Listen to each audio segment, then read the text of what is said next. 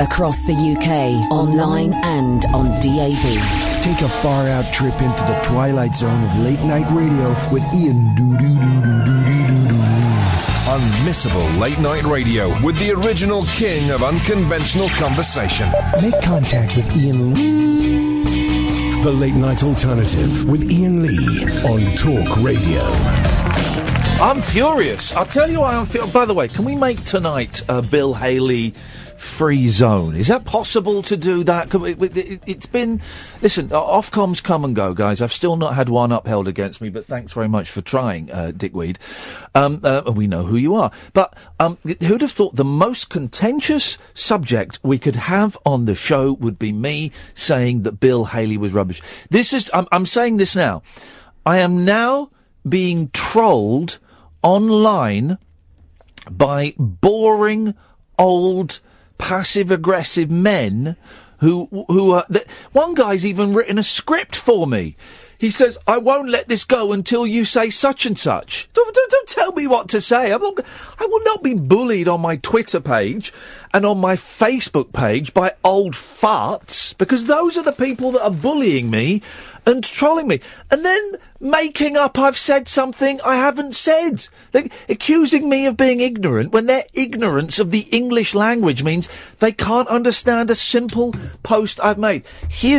I'm drawing a line in the sand, and the line in the sand is I will engage no further online in discussions about Bill Haley. He doesn't he's not good enough. He's not important enough. He's a footnote in the vast book that is called The History of Rock, brackets, and Roll, and Pop and Soul. He is a footnote. He's barely a footnote. So I will no longer be engaging with old farts and sad sacks. There's an Elvis reference for you guys, if you're cool enough to spot it, online about this. If you send me anything to do with Bill Haley, you are trolling me, okay? You are trolling me, and I have mental health issues, and you are subhuman, okay? If you want to phone up and do it, that's a different thing altogether. It's a phone-in show. It's not a pen pal show. 0344 499 1000 is the phone number. But can we just please tonight, can we try and keep it Bill Haley free? There'll be no rocking around this clock tonight. Okay, so let's just put that to one side. Now, here's the thing I'm angry about, okay?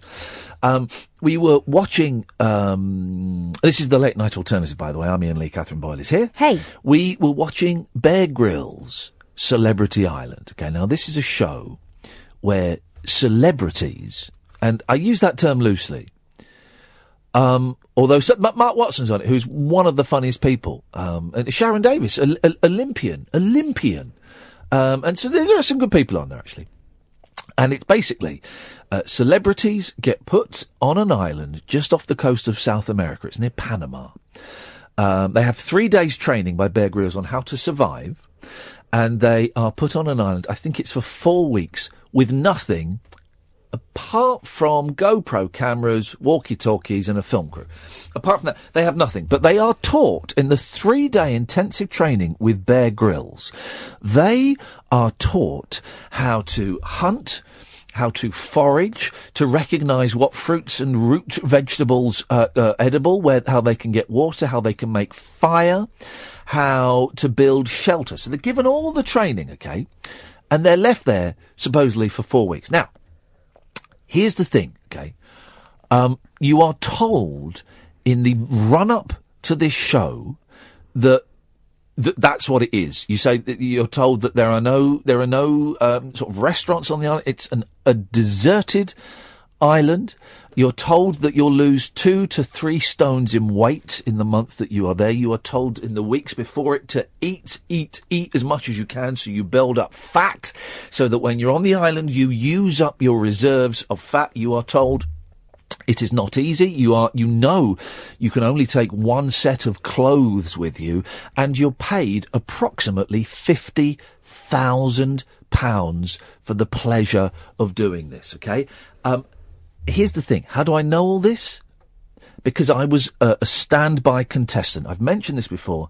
I was a standby contestant. And what that meant was, if anyone pulled out in the weeks prior to the show starting, if anyone changed their mind during the 3 days training, I would get a phone call. I'd hop on an aeroplane, flying first class, to Panama. I would have that training. I would take their place on the island. Suffice to say, I did not receive that call. I still received a few quid in my back pocket as a standby. I received £2,000 for not going on the island. Okay, let's put this out there. I received £2,000 for not going on the island. They received £50,000 for going on the island. Okay. Because that's the money that was offered to me. And I've been watching this, right? And so far, they've been on the island. This is all recorded a few months ago. So far in the TV series, they've been on the island for 14 days, okay? I think 3 of them have pulled out. AJ from Breaking Bad. Sharon Davis was pulling out. There was another one, wasn't there? There was another one, I think, right? They're pulling out. They're dropping like flies. And I'm sat there watching this thinking, 'cause Sharon Davis is going, this is she said, this is like being in a war zone without weapons. I'm thinking, no, it's not. It's like being on a deserted island, like you were told you were going to be by the producers who booked you for the show and who gave you a massive fact check to go on a deserted island. Don't do this. This is harder than we were told. No, I'm watching it thinking, I'm watching it thinking, that's easier than I was told, because at least twice they've called out the emergency rescue team. One, because some woman fell and bumped her head. All right, fair enough, get her checked over. The other one was because it had been raining and they couldn't start a fire. They couldn't start a fire. So after a week, so they called out the emergency rescue team who came and started a fire for them. I couldn't believe it. And I'm sat there watching it, and Catherine will bear witness to this. I'm effing and jeffing away, getting angrier and angrier, because let me tell you this, television producers, let me tell you this. If you'd hired me, if you'd paid me just shy of £50,000 to go on Bear Grylls Celebrity Island, not only would I stay on that island for the entire run, at the end of it, I would jokingly run away from the rescue boats and pretend I was going to stay on there even longer. Not only would I start arguments just for the sake of starting arguments because it makes good television, I'd also be out there hunting, fishing, moaning. You could film me pooing. God. I would also. Here's the thing, and this is the thing. And I asked the producer, "Am I allowed to do this?" They said, "Well, sure, you can if you want." I'd go and set up camp on my own. I would go solo. I would go and set up camp. I'd have a faux showbiz TV falling out, because it's all theatre. It's all pantomime, just like this is. It's all pantomime. I'd have a big falling out with Sharon Davis and the bloke from, what's the pop group is the man? Rizzle Kicks. Is that his name? No. It's a group, is it? It's a two-man group, yeah. I'd have a falling out with Rizzle or Kicks, I don't know which one, and I would say, right! Well, I'm going solo. And I would go off to the other side of the island and I'd build my little man's camp, and I would, for the benefit of the cameras, I would pretend to slowly, it would be a slow burn, it'd be over a period of 10 days, go absolutely flipping nuts. I would go nuts, and I would return to the camp after 10 days, smeared in my own feces, which I would have allowed you to film me making. I would have smeared my body with it and turned up at the camp at midnight with a knife between my teeth. Oh. That would be television. Did you tell them this in the interview? Yes, I did. For all of it? Not the feces, but right. I did say I was going to go and set up a camp on my own. Okay. I would have given you bang for your... I would have come off that island and you'd have said, Iain, we underpaid you. Here, take another 20 grand, because that was such good value. What I would not do is come off after 1 week because I felt everybody was annoying and not really mucking in.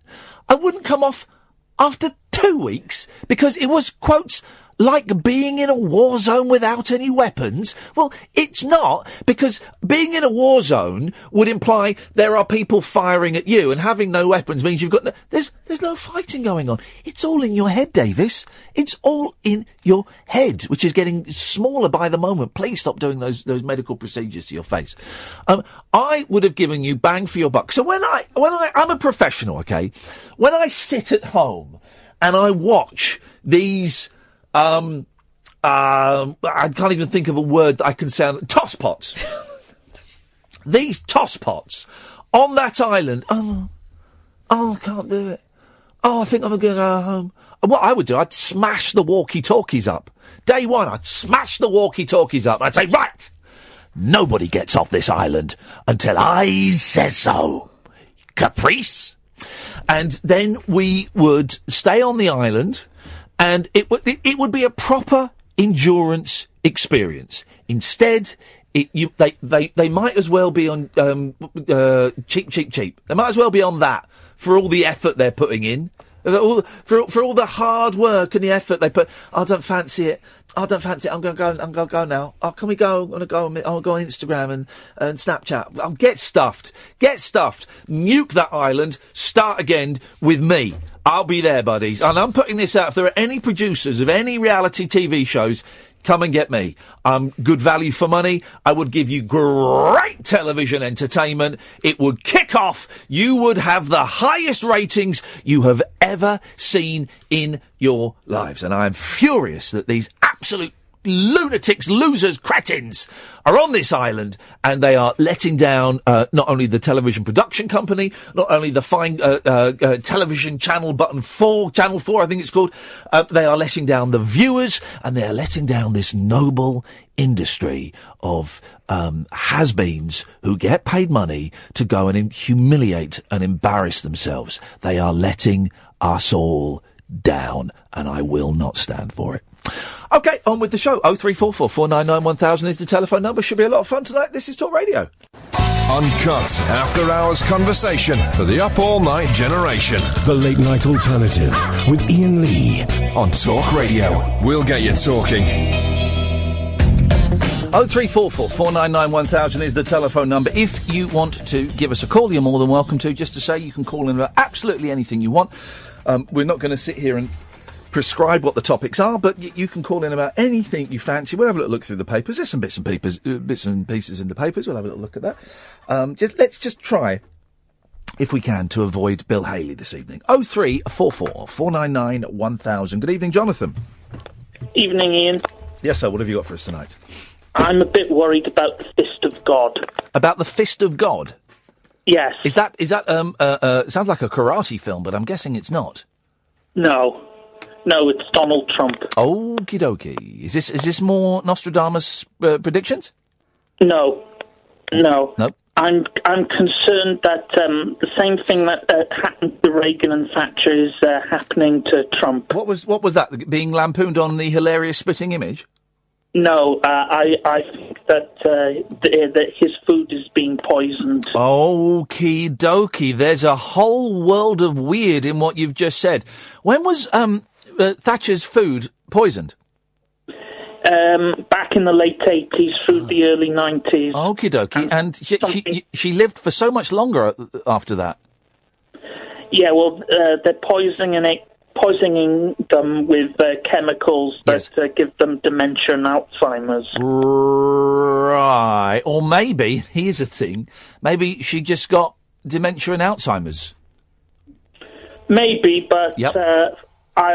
That's the more likely of the more likely of the two scenarios, right? So one scenario is she was poisoned over a period of years, which gave her dementia and Alzheimer's several years after that poisoning ended, or she naturally got dementia and Alzheimer's. I would kind of err on the second of those two options there, Jonathan.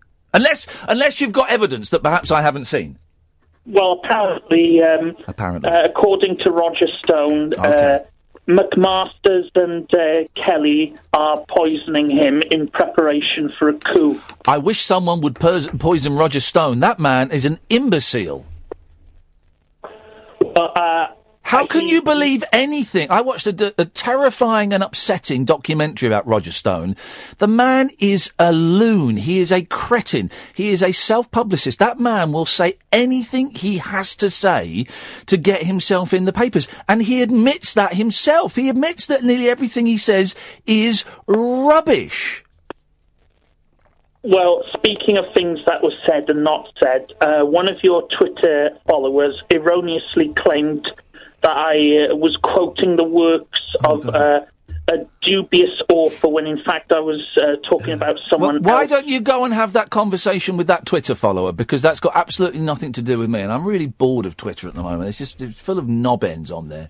You included, Catherine. I prefer it on Gab. Well, Gab, so much more civilised. Yeah, Gab went well, didn't it? Everyone jumped over to Gab when they realised it was just a right-wing cesspit of racists and idiots. Now, back to Margaret Thatcher being poisoned. Where's the evidence, Jonathan? Howard Hughes and what's his name? Ian Collins have discussed it in the past. Well, right, so Howard Hughes, a man that openly talks about moon bases on Mars and time travel as though people have actually done it, is not really the where to go if you want facts. That's an entertainment show. And Ian Collins is dead, isn't he? I thought Ian Collins had died. No, he's still alive, unfortunately. Well, Jonathan, thank you very much for that. Roger Stone is, was he Trump's publicist or something? There's a documentary about him on Netflix, and he really is an unpleasant sphincter of a human being. He's just a horrible, arrogant self-publicist that will do whatever he has to do to make himself look big and powerful. And if he's saying that Trump's being poisoned, then, God damn it, I have absolutely every reason to believe that Donald Trump is not being poisoned. That's how I'd see it. Isn't it interesting? Jonathan is becoming ever so slightly more unhinged with each call. We had a period of normality and civility, and with each call he's just becoming a little bit more snooker-loopy. I think that's a bit unfair. I mean, it's perfectly normal to start a conversation with, I'm concerned about the fist of God. Yes. Isn't it? Yes. 0344 499 1000 is the telephone number. If you want to give us a call, you're more than welcome. Let's go to Eve. Hi, Ian. It's Eve! Hey! Hello, Eve. Hi, Kath as well. Hello.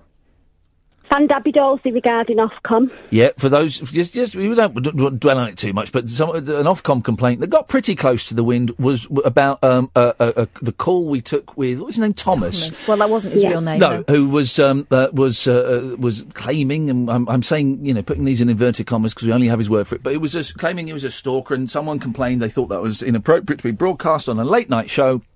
And for a while, it was touch and go as to whether Ofcom would go along with that complaint. But I wrote them a very lengthy essay explaining why I thought it was really important that we'd taken that call and why it was important that we'd kept him on, and why it was the feedback we'd had from so many listeners saying that they were pleased that we'd tackled a subject that they feel even the police don't take seriously. And let's put our cards on the table. Eve also joined in and wrote us a little bit of backup. And your words were gratefully received, Eve. Great stuff. I'm just really, really pleased. I've seen it today that, it's not been upheld. And that's right. Stalking's insidious. Yep. You dealt with it absolutely brilliantly. You were collecting evidence. You gave that to the agencies. Just well done, Ian. Really, really well done to you and Kath. And I'm so pleased that Ofcom have backed you up. Thank you, Eve. Coming from you, that means a lot, and I appreciate that. It was touch and go for a while, this one. This was the closest one I've ever had, and but I think obviously we made a very strong argument that it was a very late night show, and we deal with issues that some people will find uncomfortable, and the gentleman in question was challenged thoroughly, and it is an important thing, because we've had you on talking about. Well, remind me the name of your organisation, because they got it wrong in the report, didn't they? They certainly did. It's safe, but it's a safe protection service. They got us mixed up with the other service. That's it. But yeah, I mean, it was an absolute pleasure, to to help you and for the team to obviously get together and do the email, because, you know, it's an insidious crime. Yeah. 76% of women are murdered. No, it's not taken seriously. We know that from HMIC. Well, as we found out, Eve, when we were waiting to speak to the coppers afterwards, they weren't taking it seriously. So exactly. it was. Do you know? I'm really pleased that me and Catherine, and we won't dwell on the Ofcom because I don't want to bang on about that, but the stalking in general. But I'm really pleased that afterwards we did wait to speak to the police, because we got the tiniest glimpse of how frustrating it must be for an actual victim of stalking to go to the police. We were so lucky that it wasn't happening to us, but even with what we had, they, for a week, 10 days, couldn't give us stuff. And that was frustrating for us. So it's literally the briefest glimpse as to what a victim must feel. And that's the thing. Meanwhile, this is all being kept in the victim or the survivor's mind. You know, am I doing the right thing? Is there really anything to complain about? He's not actually done anything yet. Is he a threat? All this stuff we were wondering about. And imagine if it's happening to you, you know, or you've got your kids in bed upstairs and someone's behaving like that towards you. Incredible that it's not taken more seriously. I know, and again, a lot of people have read the thing today and have said, you know, well done for talking about it, because it doesn't get talked about, and talked about, and it is that thing, and I've been guilty of doing it, Eve. It's that thing of you got a bit of a stalker there, and you wouldn't kind of joke, you got a bit of a rapist there, you know. And I've got to learn to change my language, because I do make those lines even still, Eve, and as I do it, I think, no, actually, that's inappropriate. So I need to learn and modify my behaviour a little bit. The thing is, it's kind of happened to me. Well, it's happened to me. Yeah, you had a bloke standing outside work asking what colour hair I had, you know, and trying to send me presents and stuff. I say it kind of happened to me. It did happen to me. Yep. And, you know, when you go to work and you're arriving at work, at that time I was arriving at work at 4:30 in the morning, it was constantly on my mind. And I was saying to the boss things like, I've got to walk down a really dark, unlit path there to get into the office. Can we do something about it? And it wasn't taken seriously because the guy hadn't done anything as far as she was concerned, and it was a female boss. I was really surprised about that. Mm. So it ended up that, you know, I was getting male members of my team to hang about for me, and we walked in together, and that made me feel pathetic. But at the same time, I couldn't carry on turning up to work wondering if someone was waiting for me, you know? No. Well, it's not, you know, it's never ever the victim that is pathetic. It's never ever the victim's fault. It's always the stalker's fault. They're obsessive, they're fixated. They think that they've got a right to some sort of contact or relationship, and it's very, very scary. And it's it's happening the length and breadth of the UK, and it really, really needs tackling. We really need to reform the criminal justice system, and we really need to be dealing with these stalkers robustly. Yeah. And we're just not doing that. And you know, employees and employers can do a lot more about it. We need to be educating employers. We need to be educating everybody about this insidious crime. Well, absolutely. And it's also, it was important, I think, for people who are going through it to hear it, to have what they are going through kind of validated. But also, I think for a lot of people, and I suspect for the guy who was like turning up outside work for me, didn't realise what he was doing was anything more than maybe romantic. I don't think he was doing it to frighten me, you know? And so I think sometimes a bell needs to ring inside the head of the person who's, you know, who might be doing it without realising. Most definitely, because, you know, they're that fixated and obsessed, and they think that they've got that right to do that perhaps they're not thinking that, you know, I'm putting the absolute fear of God up this woman, up this man, you know, child, whatever. Because it can happen to anybody. I mean, it happens across the gender. It's not gender related at all. But yeah, you know, bloody well done for the way that you dealt with it. Absolutely stonking. And as I said, you know, when we did the interview back then, I don't think many presenters would have known how to deal with that. Well, and I didn't. I didn't know how to. I was kind of whistling in the dark. And to be honest, Steve, the whole Ofcom around it. Normally, when we get complaints all the time, right? And I get told about it. Go, that won't stick. That won't stick. And in 20 years of being on the radio, I've never had one stick. And this one, because it was such a hot topic. I questioned, for a long time I was questioning, maybe did we do the right thing? Did I handle it right? Could I have handled it differently?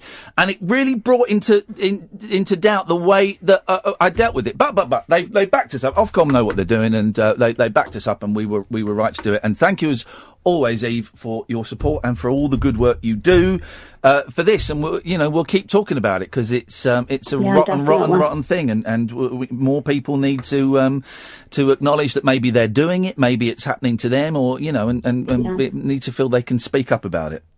Definitely. Well done. Nice one, Eve. Show, Ian. Thank you. Cheers, my dears. Ta-ta. All right. Bye-bye. See you soon. Bye, Kath. Bye. I like it when Eve calls. A, because I think she's fascinating, and B, you become more northern. She sounds like my auntie, that's why. Hey, all right, Eve. You're right, Eve. Hey, Mars bar. Shut up. Mars bar. That was a secret I told you about Mars when bar. your dad told you off because you said Mars bar and he sent you to elocution lessons? He was threatening to. He never did. Mars bar. Mars bar. Mars bar. 03... Thank you, Eve. 0344 499 1000 is the telephone number. If you want to give us a call, 30 minutes in, no mention of Hayley. This is good. No mention of Bill Haley. It then. Well, I'm just thinking, this could be the night that we managed to shake free of that moon-faced pudding. 0344 499 1000. This is Talk Radio. Unmissable late night radio with the original king of unconventional conversation. Make contact with Iain Lee. The Late Night Alternative with Iain Lee on Talk Radio. 0344 499 1000 is the telephone number if you want to give us a call. So excitingly, this Sunday, it is Sunday evening. It is the Rabbit Hole live in London at King's Place. Plenty of tickets left. We've got about 90 people coming. The place holds over 200. Holds 200. But so it's going to be a good old night. If you want tickets to come and see me and Catherine recording, probably about 3 podcasts we'll do. Basically, it's a phone-in show. We sit on the stage, people Skype in, they can watch us on Periscope and Skype in, and you can join in as well if you want. Or not join in if you don't want. You don't have to, but we will, if you want to join in, you're very welcome. There will be, I believe there's going to be a member of the team at the King's Place venue wandering around with a cordless microphone to pass to people. This is magic. This is excitement and professionalism that we've never come across for the Rabbit Hole podcast. This is insane. Because last time when we were in Manchester, I nearly throttled someone with the microphone cable. Yes, you did. Yes, you did. If she hadn't moved, I would definitely have finished the job. It is happening this Sunday. It's the only London show we're doing this year for the Rabbit Hole. I'm doing another show the week after. I'll tell you about that next week. It's the only London show we are doing. It is this Sunday. It is a laugh. You're very welcome to come along if you want tickets. I'll tweet the link in about 10 minutes in the next break. Or you just Google King's Place, Rabbit Hole. It'll come up. And afterwards, I think we're on 7 till 8:30 or 7:30 till 9. I think it's 7 to 8:30. So I'm guessing we probably won't have an interval. We'll just go straight through. And then afterwards, give us 10 minutes to unpack. Can you get him back? Give us 10 minutes to unpack and we'll pack up and put all our stuff away. And then we're going to go up to the bar. There'll be a little area of the bar cordoned off for us. And if you want pictures, if you want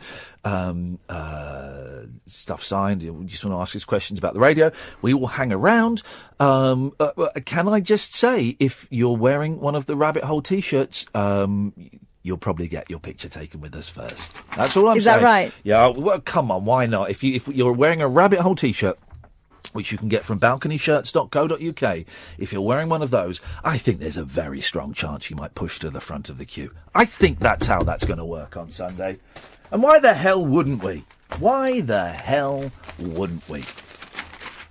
I've had too much decaffeinated coffee. It's making me very windy pops. Very, very windy pops. Big brother Sarah flogs her clobber and gets £5. Oh dear. Girls Aloud star Sarah Harding made hang on a minute. I like Sarah Harding because I met her years and years ago. She won't remember it. And she was absolutely delightful. It was a little bit flirtatious. And it was a night because I remember the next day there was a picture of her in the newspapers and she'd left the back of her skirt undone and her bum was on display. I'd missed that. Oh, come on now. Come on. I like These Sarah. things don't happen by accident. Girls Aloud star Sarah Harding made just £5 flogging her clothes online. Was it a skirt with a faulty zip? It's very easy. Here's the thing I've learned. It's very easy to be snide. Yeah. No. It takes a lot of skill to be kind. Oh, does it? Yeah. Talk to me about Bill Haley. Oh, he's just an absolute... He's got a balloon head. Celebrity Big Brother champ Sarah was said to be embarrassed at the amount people bid for her wardrobe. Here's the thing. I've got a lot of time for ex-pop stars because... What do you do? Nowadays, the last 15 years, it's become a little bit easier for ex-pop stars because there are things like The Jungle, Dancing on Ice, which they're bringing back, Big Brother. There are these avenues to go in. But before, if you were a British ex-pop star, maybe about 1% of them became TV presenters, and the rest... What do you do? And when you've been... And Girls Aloud were massive, right? For a couple of years, they were huge. I don't know if they had any hits in the States, but certainly in this country, they were massive. And to have that concentrated adulation and adoration directed at you like a laser beam, and then for it to go... That has got to be a big thing to deal with. Mm-hmm. That has got to mess with your head and with your soul. That really has. Let's go. Oh, he's gone. Can you get... What's wrong with this idiot? Jesus. It's only Paul from Stoke Poges, so it's not any great loss. He's probably Googling Girls Aloud. She listed 13 items from a £5 pair of jeans. Oh, stop it, you That's pervert. what people would have bought it for. That's what people would have bought it for. To a £2,000 designer gown on charity site... Now look up this site, please. Depop. Oh. Depop. I used to go to school with a kid called Depop. Depop Nish Patel.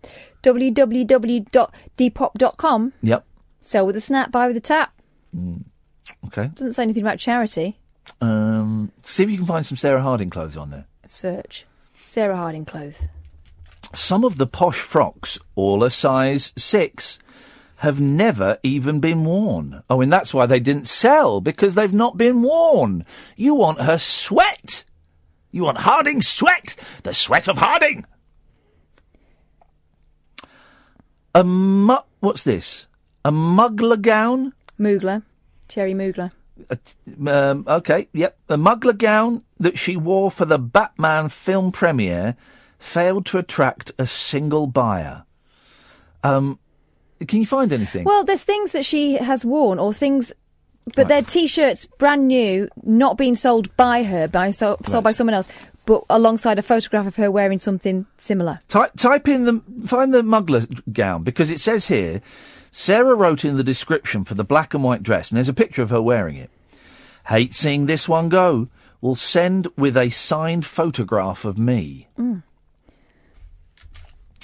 The only item to sell was a crumpled pair of grey Topshop £5 jeans. No. An insider said, I'm smelling...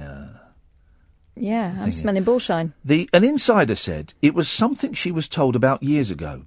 She was never that keen, but she thought she could raise a bit for charity. The singer, 35, is due to head to LA to relaunch her music career.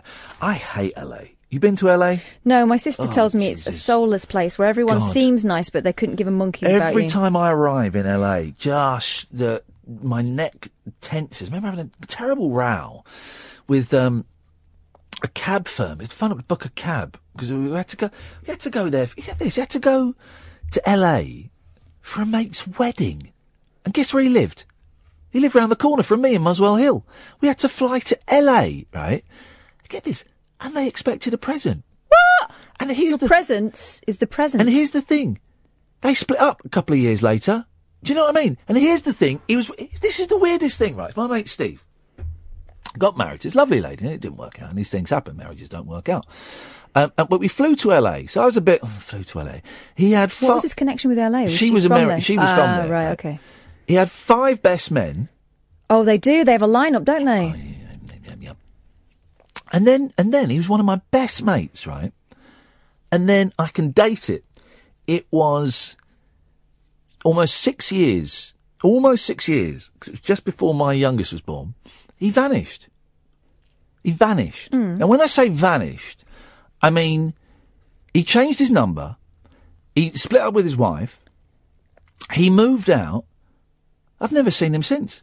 One of my best mates, one of my three best mates, there's Simon, Conan and Steve, was number 3. And he just completely disappeared. Not just out of my life, out of everyone's life. If it had just been me, I could have thought, well, okay, maybe. But out of everyone's life, no one knows where he is.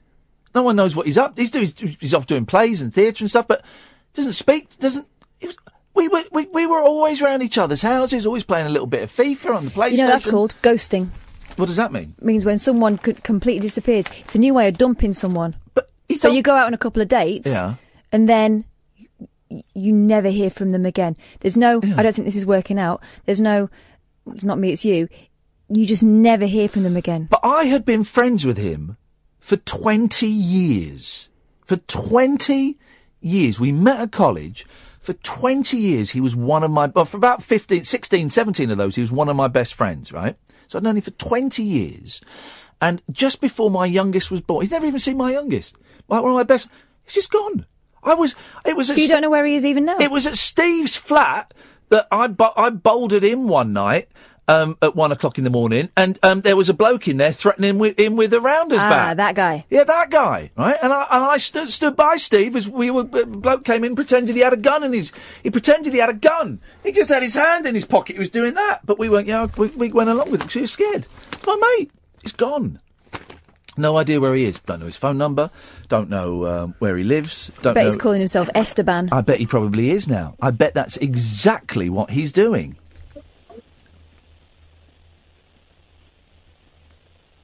It says on my screen, calls and hangs up. So let's see. Well, they've called. Hi, it's Steve. Hello, Steve. Hello. Come on, you can see this through. See it through to its natural conclusion. You normally hang up. You're well done. You've said something. You now stick with it, buddy. Stick with it. Let's do it. Let's do this little artsy. Let's play out this scene. Don't hang up. You can stay with us.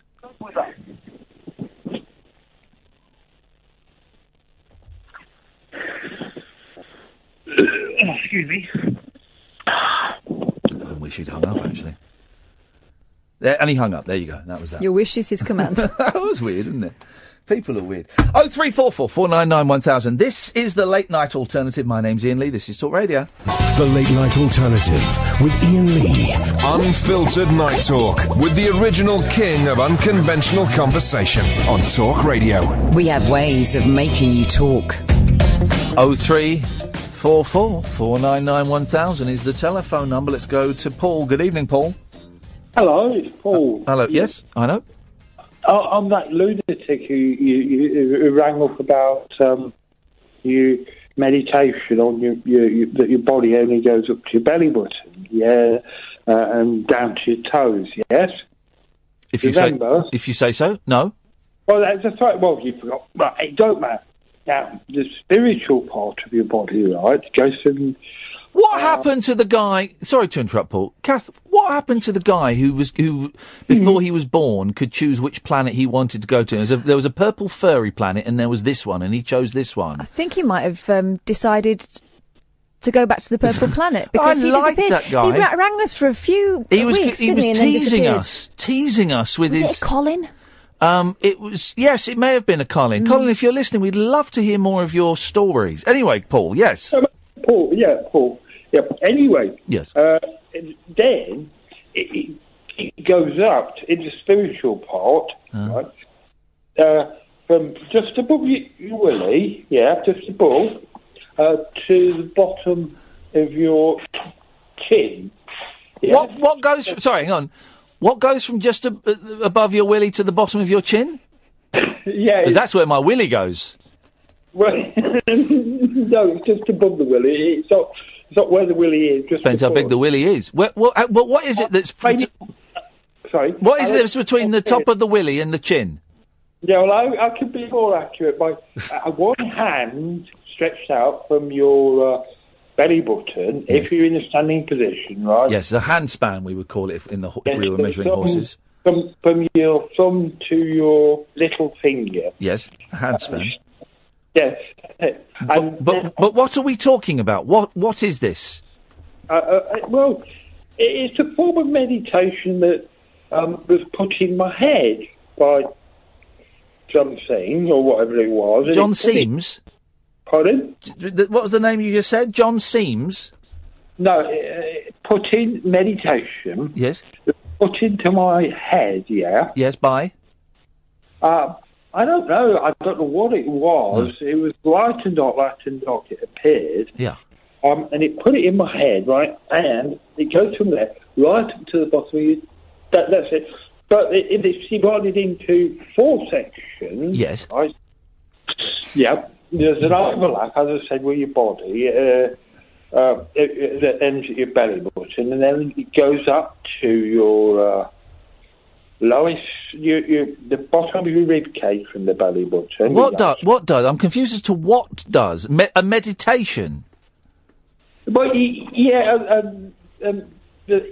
well, let me get to the top. But then to the your sternum, stand up, and the other one in, right? Yeah, go on. Now, now, in the middle, if you go to the middle of each section, that's where you would meditate in the spirit one. Right, yeah? Yes. Yeah. I'm agreeing with you as though I understand what you're talking about when I haven't got the foggiest, but yes. That's what you said last time, right? And how are you today?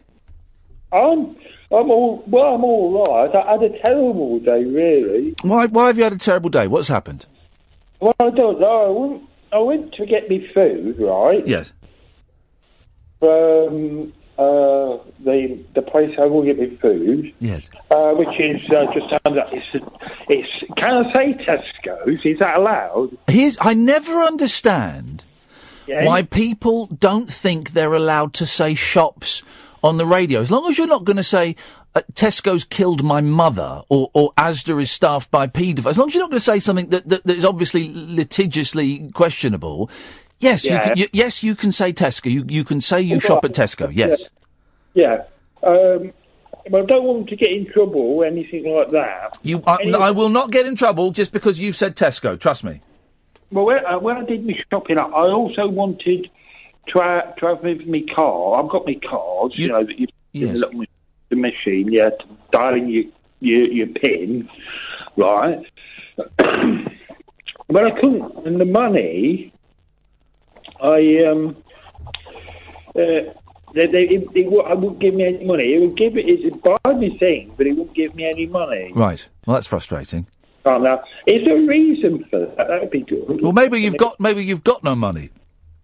No, I have got money. There's money in there. I know that. Yes. Yeah. But is there a reason for why it wouldn't? It costs so low down the sequence of good cards that they're not allowed to do that. No. No. Well, Paul, I appreciate you sharing that with us. Yeah, that's all right. Don't forget the bit about the spirit. Yep, the top of your willy. Top of your willy, yes. Yeah, your belly button, one hand down. Well, your belly button and one hand down. Well, Paul, it's great talking to you. Thank you so much. Wowzers.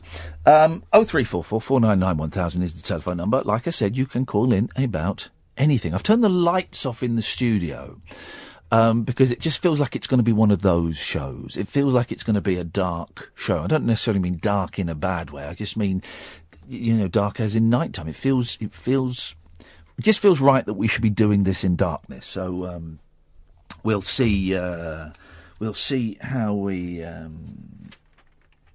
get on. Katie Price. Yes. Is she coming on the show? No response from the Pricey. Well, she's postponed her tour dates. Her mum's not well. Yes. And she's getting divorced. Yeah, but we also know that the tour was doing terribly. Mm. Some venues that could hold 2,000, she sold about 60. So one does have to wonder what's going on there. My mum is very ill, and I know that, but it's a condition, I believe, that she could be alive for another 3 or 4 years, I think, and she's postponed some of these tour dates by 2 months. And I just wonder, And I genuinely, I'm not saying this and I wonder. I genuinely wonder how that would benefit everybody. It just seems an odd. I don't know. According to the Daily Star, someone's just texted in. Does Anxious Man still call you? Here's an interesting thing. Anxious Man used to call me ages ago, and it was this kid who would play a clip of a Gorillaz song, and it would be all of which makes me unbearably anxious. No, all of which makes me anxious. At times unbearably so. And it became a meme before we really knew what memes were.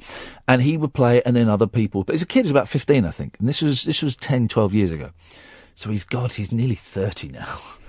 And he would play it, and other people would play it, and people would play it at different speeds. And one of the best shows we did was the first call was all of which makes me anxious. And then the last call, just as the bed was going up to the news, an anonymous call came in, at times unbearably so. It was just wonderful. It was delicious. And I never met him. I think I saw him once. I think he was loitering outside the radio studio, sat on a biffa bin as I went to the car park at 1:00 in the morning. I think that was him, but never met him, as far as I'm aware. Certainly he never introduced himself to me as the Anxious Man. He became a bit annoying because then I remember doing other things that were quite annoying. And I haven't thought about him for ages and ages and ages. And just today, things pop into your head. This Anxious Man popped into my head, and I kind of went on a little rabbit hole in my mind, remembering some of the calls and just making up a little fantasy of what had happened to him over the last 12 years. But in answer to your question, texter, Anxious Man, does Anxious Man still call you? No. And how does that make you feel? At times unbearably so. Desperate Kate Price has joined a dating app in a bid to bag a young lover. Again, she... said he. If I was her sister, I would say, do you know what, let's give it a rest for a while. And I mean the dating, not the... I thought you meant the woo-woo. Both. She ditched her cheating third husband... 2 weeks ago. Kieran Hayler last month, and does not want to waste any time in finding a new man. This is the problem. Can we find what dating app she's on? 'Cause I want to see the profile. It'll be Tinder, won't it? Is Katie Price on Tinder? You can get like a VIP Tinder, can't you? Wow. For my very important penis. Kate said, onwards and very upwards. Very impatient penis. The girls are telling me to... get on... Oh, hang on a second. Oh, she's not. Hang on a second. Her friends are saying. No. Hang on a second. Go on. Right, okay, so it's... I'm so naive. Okay, so it names a dating app, right? It's not Tinder. She's obviously being paid by them. I'm so dumb. I'm so dumb. Let me just remove that fish hook from your mouth. I'm so dumb. I fell for the Katie Price is sponsored by a company line. I fell for it. I stopped before I mentioned the name of the dating app, because it's one that no one's ever heard of. Of course she's not going to go on one that no one's ever heard of unless they are paying her $1. And good for that. Good for her. Kate said, onwards and upwards, the girls are telling me to get on. Gonna give it a go. It's my new approach, lol. Kiss, kiss. Don't. Oh, man alive. I almost fell for that, guys. Hook, line, and indeed a little bit of sinker. So I've signed up to this Shudder TV, and I started watching a movie last night. I got halfway through it, and I thought, I'm going to go to sleep now.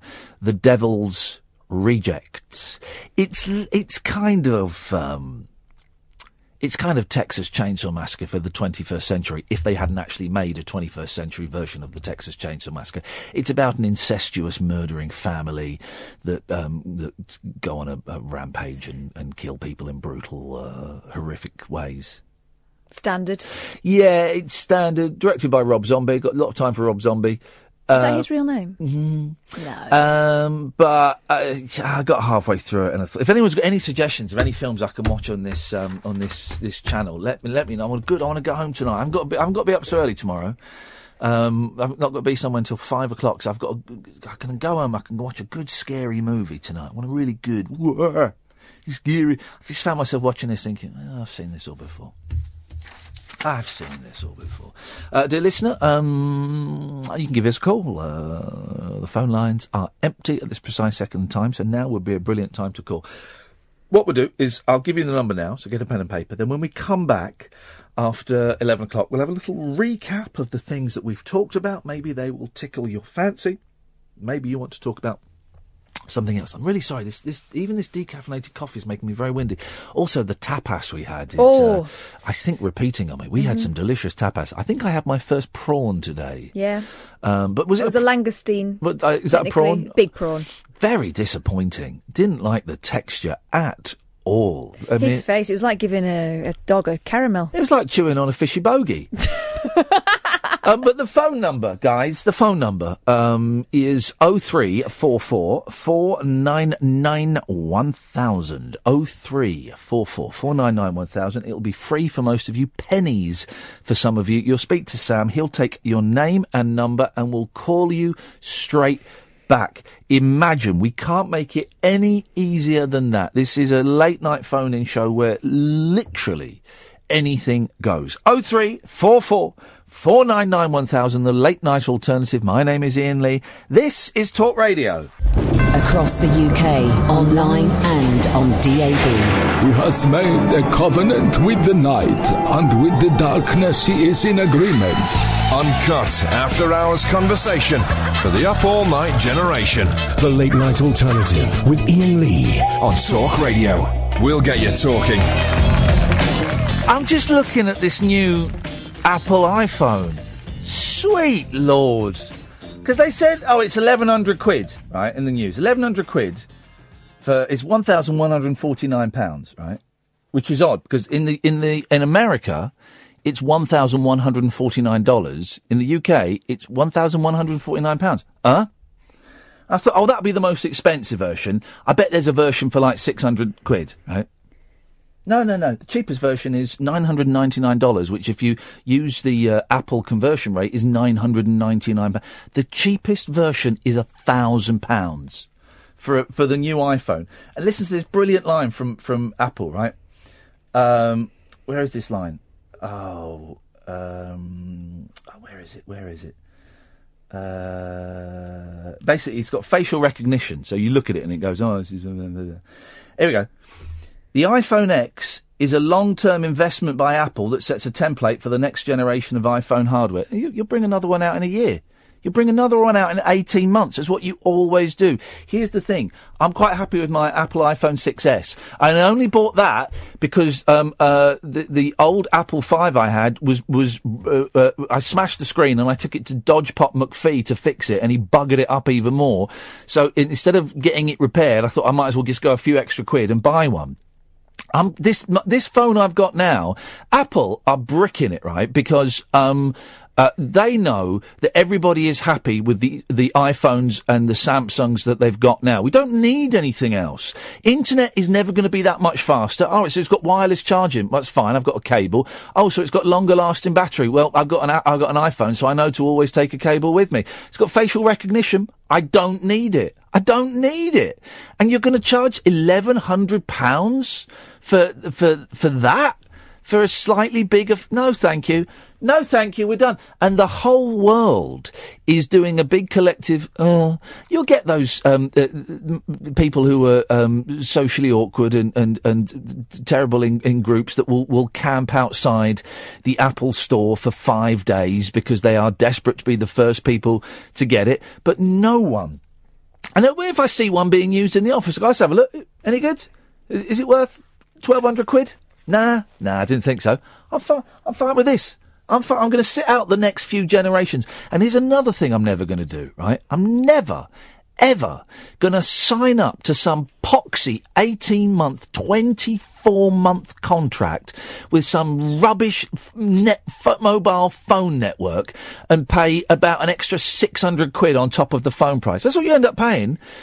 I remember when a phone contract was a year. was a year.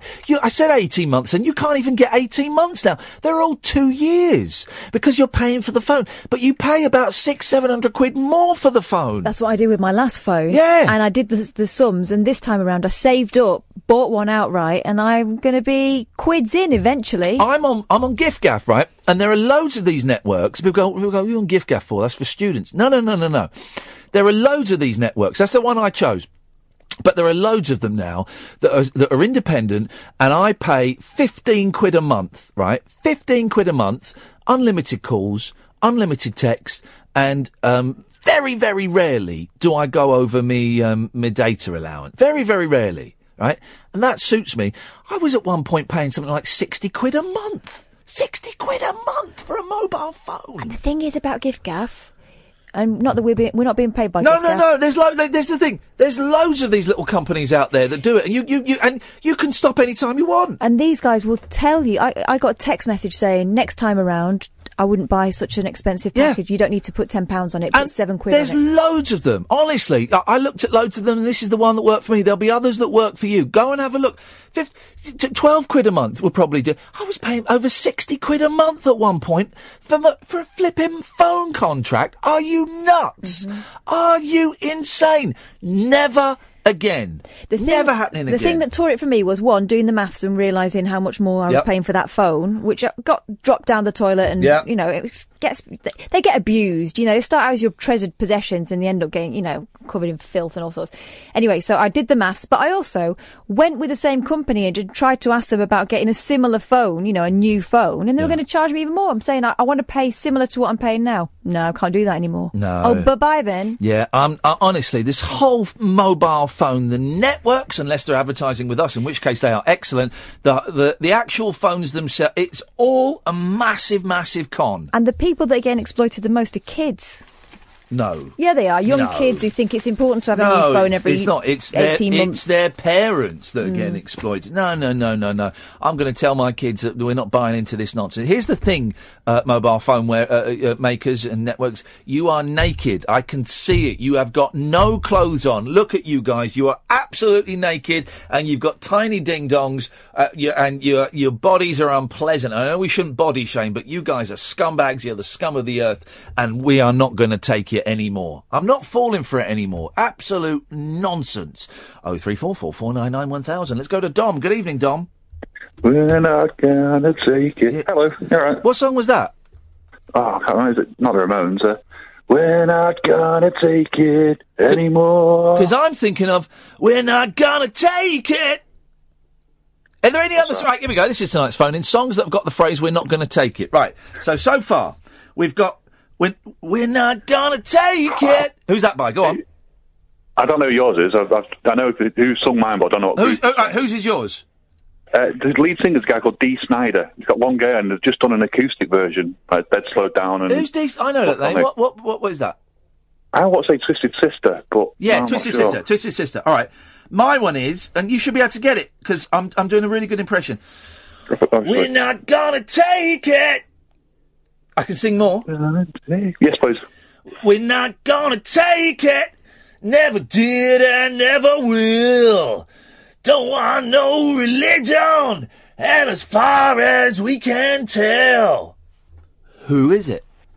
Are you being Daltrey? Who is it? Yeah, I was thinking that, but he sounds American. Who is it? Well, sometimes Daltrey does. Who is it? True. I'm giving you the answer. Who is it? Who is it? It's It is the Who. It is the Who. So far, we've got...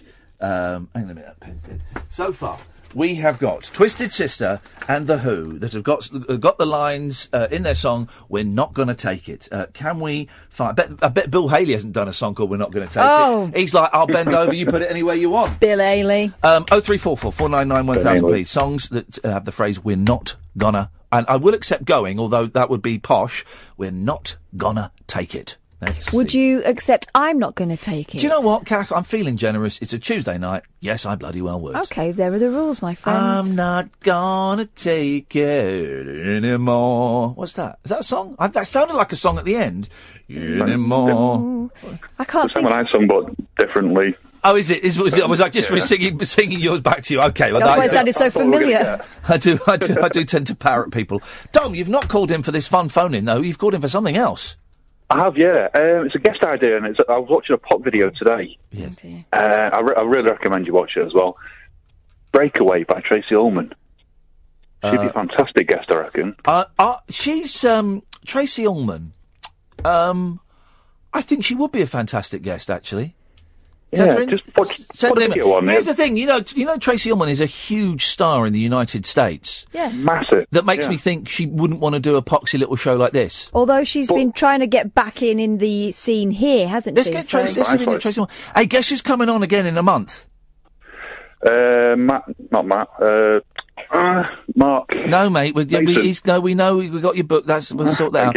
Jim Dale's coming back on. Mm-hmm. Oh, is it? Jim Dale's coming back on. He just popped into our minds the other day. Kath sent an email. He's coming on next month. Beautiful, lovely Jim Dale, the show's very own Jim Dale. We can call him now. Can I ask? Do us a favour. Can you do a pre-record and do it for about an hour? Because the amount of stories that guy has got. Mate, listen. Do you want me to get him to sign something for you as well? I've got every Carry On film. There we go. Cut him off there. That's cheek. The cheek of it. The cheek of it. Jim's in New York, isn't he? Yes. I do have his address, but I'm not going to divulge that. Here's the thing. I've got a week off coming up. So tempted to ask Jim if... I've got a week off coming up, right? And I'm feeling lousy at the moment. What would be better than taking Jim Dale out for lunch and interviewing him over lunch? That's not so stupid, is it? I'm sure he'd go out with you. Not like that. Oh, I'm sure he'd go to lunch with you. That is ridiculous. I'm not flying to New York just to hang out with Jim Dale for an afternoon. We can go and have a lazy lunch with Guttenberg again. Catch up with Bierko. Maybe I miss Craig. Craig was over here the other week and I missed him. Maybe I go to New York and have lunch with Jim Dale. All right, that's just an idea. I'm just thinking out loud. Let's go to Paul in Stoke Poges. Evening, Paul. Good evening. You called and then you decided you didn't want to come on. Yeah, I did earlier because I was I'm still talking. Going to talk about stalking. Yeah, now you've I'm still talking. I haven't finished talking. So you called. You were going to come on, and then you bottled it, and now you've decided you're going to come back on again. Yeah, because I'm talking about a different subject this time. That's great. I always love to hear that warm, friendly tone in your voice. It's always nice to hear. Thank you. I like to come across friendly and... You always do. I hope I do. Yeah, always a really friendly, warm tone. It's like putting on a pair of comfortable slippers and putting your feet up on a big, comfy. It's probably more like putting on a pair of clogs, isn't it? No, it's like stretching out in front of an open fire after you've made love. That's good. I'm glad I've done that for you. Okay. Well done, Paul. Now, what would you? Okay, like to say? I want to say you were talking about wireless chargers and things like that. Were we? You're talking about what phones and wireless chargers. Just go along with him, Kath. It's easier. Yes, Paul. Yes, you were. Okay. Well, what about There's that lovely, friendly tone again. Yes, you are. What about a charger that needs a charger? Right. Can I? I'm going to make a request. Right. Don't phone up my show with jokes. It's not a joke. It's serious. It's a serious thing, isn't it? No, it's not. It's a bad stand-up routine. Listen, you can phone up James's show and do jokes, but here's the thing. Jokes make me very, very uncomfortable, all right? No, it's not a joke. Paul, it's not a joke. Paul, shut up and listen, dude, right? Jokes make me really, really uncomfortable because I think people that tell jokes that aren't on a stage in front of a couple of 100 people with a microphone, I think it's rude of them because it puts an unnecessary pressure on the person who is being told the joke to react in the way that society dictates is normal, and that's to go, yeah, I know what you mean, very good. And I can't do that. Paul, you're doing a bad stand-up routine from the 90s. Okay, we're not going to take it. Right. Paul, will you shut up and listen? You're so rude. Sorry. Jesus, shut up and listen. You can be rude as well. Will you just shut up?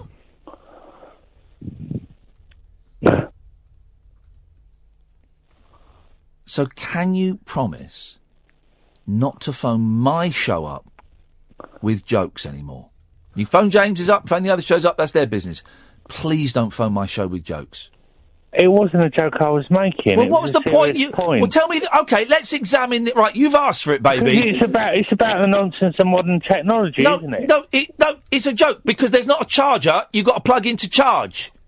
No, I know, but then why did you say it? That'll be the next. No, thing, it won't be. It? No, it won't be. It's like where? No, okay, no. Right. Why would they make a charger that you've got to plug in to charge? Because it's. They wouldn't. They wouldn't. They wouldn't do that. Okay. They're gonna. It'll be happen soon. No, it won't happen soon. Why would it? Why would an inventor go? I'm going to invent a charger that charges up charges. Why would you do that? Okay, can I make the point? Will you promise not to phone my show with jokes anymore? Okay, it wasn't a joke. Well, where was it? Wasn't a serious point. It was a serious. Okay, can I make the point? One of the first calls I ever made to you. I class that. I class that. Avocado coffee. I class. Now they're making avocado coffee. I class that as a joke. So log that into your mind files as a joke. And if you have anything that's remotely like that, don't phone up with it. Okay? Fair Agreed? Enough. Caprice? I wasn't trying to make a joke, though. Right, but everyone who's got half a brain would consider that to be a joke. So that now redirect your data banks to include what you've just said there under the heading jokes, okay? And then put that under the subheading, do not call Iain with one of these, okay? I'm not trying to be Bob Monkhouse, for goodness sake. I wish you were like Bob Monkhouse, like he is now. Too soon. Maybe I stole his joke book, eh? What is that? What is that? Yeah, it's a joke. Stop it! You think you are Frankie Boyle? Frankie off the boil? No, Frankie Boyle's rude. You're rude! No, but I don't tell rude jokes. No, you've just got rude manners. I'd rather someone tell rude jokes and be very polite, like Frankie Boyle, who is very polite, than someone who tells unfunny jokes and has got no manners, like you. Okay, just call me Mrs. Brown, then. Why? Who's she? Not funny. No, she does. She does obvious things, yeah. Or he. We're not going to take it, Paul. Tell me about that. I don't know. Okay. I don't know what to say. You were going to talk about the. We're looking for songs that got the line. We're not going to take it. Tell me about Twisted. That. It was Twisted Sister. DC Lee. Yeah. DC Lee. Okay, Paul. Okay. Thanks. And do you know who made it one of their songs as a campaign for their political thing? No, I don't. Donald Trump. What are the odds? I'm betting I get an RC email from you before the end of the show. What do you reckon? Is that going to happen? No. Yeah. I'm going to eat a lasagna and then meditate.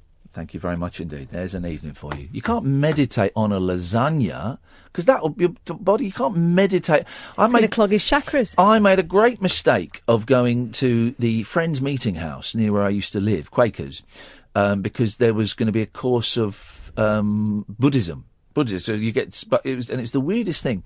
And I went to this thing and I sat there, and you just sat in this room. There were about 8 other people there, and then from out the back came this white English dude, but dressed up like a Buddhist, and he sat down and he was like speaking wise words, and then he said, "We're going to meditate," right? But first of all, I knew what was out the back there because it's where we used to take the kids to nursery, and out the back there was just like a little kitchenette. So he was in the kitchenette. What used to do in the kitchenette? So he's probably getting changed in there. So that's all I was thinking. He might have been having a meditate. And then I made the mistake of eating a bag of chips before we'd gone. So for the whole so what's this coming out? I couldn't. That was the worst thing ever. 0344 499 1000 is the telephone number. This is the Late Night Alternative. My name is Iain Lee. This is Talk Radio. It's electric, it's eclectic, it's always rule-free. It's the Late Night Alternative with that man, Iain Lee. On Talk Radio. 0344 499 1000. Fiery tonight, feisty. very, very feisty. I was going to say I'd reset the show and let you know what we've talked about. We've talked about Bear Grylls' Celebrity Island, reality television, songs that have the line "We're not, I'm not gonna take it." So far, we've got Twisted Sister with did they say DC Lee and The Who. We've talked about Sarah Harding selling her clothes and not getting much money, what it's like to be an ex-pop star, lasagna and chakras, and a handspan above your willy. All of these things we've talked about, right? So hopefully new listeners and irregular listeners, you've got the idea. You can call in about absolutely anything you want. You'll get on. You'll speak to Sam. He's a nice lad. He won't even do the, what do you want to talk to Ian about? We don't do that on this show. It's just like, hello, Talk Radio? Yeah, what's your name? I'll give you a call back. That's it. There's no audition process. There's nothing. 0344 499 1000. Free for most of you. Pennies at the most. We call you back. Let's go to Jerry. Good evening, Jerry. On my way out. Jerry, you dying? No. What's wrong? The drugs are wearing off. The drugs are wearing off? Yeah. This is what you sound like when the drugs are wearing off. Wow. Yeah, it cost me. Hey. About 2 songs will be... You falling asleep, baby? You falling asleep, little baby? Well, it's shutting down, my body shuts down. Your body shuts down, little baby. But does your mind stay active? Yeah. So you wide awake? Wide awake, my body shuts down. But does it look like... Can I ask, because I'm just asking for a friend, does it look like you're dead? Looks like I'm asleep. Oh. Keep asking me questions. I just need... Okay. I just need to... I need to borrow someone that looks dead. But I won't... What for? There's nothing. So I'm not allowed to ask you questions? The one around. Oh, I like this, Jerry. I like the shutting down, Jerry. It's called the frozen state. I call it. Yeah. Yeah. So you could be lying there, and so what? Your body freezes. Yeah, it just shuts down the body. And this is because the drugs are wearing off. Yeah. I would have thought if the drugs had worn off, you'd have the shakes. I don't get the shakes. Go solid. Wow. So I could do anything to you, and you couldn't stop me. Oh, mate. Well, interesting thing. Yeah. The reflexes still work. Really? There's certain things that make them catch them. Do the reflexes still work? And this is a genuine question, right? And it sounds dumb, but often I learn the most from my dumb questions. Do the reflexes still work on a dead man? I'm not dead yet. No, I know. What is a reflex? What is it? Okay, we all know what it is. You cross your legs, the doctor hits you just below the knee, and your leg flies up, and it's great fun. I love it. It's not electrical. No, it can't be electrical. Oh, I'd never considered it to be that. I always thought it was pressure on a joint that was. I don't know what a reflex. Oh, this is good, Kath. Is it to do with your nerves? Is it nerves or is it muscular? Reflex. Oh, Jerry, you have opened up a horrible but yet fascinating can of worms. 0344 499 1000. What the hell is a reflex, and does a dead man have a reflex? That's a great one. Well, we know one person who can answer that question, if only she's listening. Who? Storm. Our undertaking friend. I thought you meant David Badcock. Habiba. Oh, God, I don't think any of his reflexes work, do they? No. Unless you plug it in. Plug it in. And suck it up. What's the weather like up there? Because I tell you what, man, down here, for the last 3 days, it has been humid. And windy. We haven't got the wind. Yeah. Oh, little baby. I like you like this. This is nice. This is chilled out. It's the side of Jerry we don't get to see. It's always chilled out. So there's not any pain. It's just. I can understand what you're saying very clearly as well. Yeah, I'm chilled out. I'm fascinated by the periods of when I can and when I can't understand you so well. And I hope you take that in the way I mean. I'm not, saying, gosh, you're a freak. I'm genuinely, as someone whose mum has got a similar condition with the MS, your Parkinson's. It does fascinate me as to whether the combination of drugs and weather and climate and mental stability and rest as to when you can be understood better and when you can't. I want to conduct experiments on you, Jerry. I want to conduct experiments on Jerry while he is like this and while he cannot say no. I will strap him into the chair and I will administer a very powerful narcotic. How do you feel about that? Are you a willing specimen, Jerry? Always willing. Yay. When you say you're going hard... Yeah. Is it? Oh, stop. No, again, another question. I honestly, if the whole body stiffens, does the whole body stiffen? You know, I'm fascinated by this. The opposite happens. Yes, yeah, I can understand it. But when you're relaxing, no. Get very excited. It's weird. It's a complex disease. Yeah, it's incredible. In Parkinson's... Where does it originate? Is it in the brain? It's the brain, isn't it? Brain, deep in the brain. And because again, it's very similar to MS. MS starts in the brain. That's just can't get through. They're blocked. Gateways. The blocks on the brain. Gateways don't connect. Yeah. Can they? Here's a fascinating thing, guys. An optician can often tell if you've got MS because they'll look in your eyes and they'll see like discs, white discs behind your eyes, and that's a symptom of MS. Is that the same for Parkinson's? No, but I've got a misdiagnosed with Wilson's disease. And they've got through my eyes. Yeah.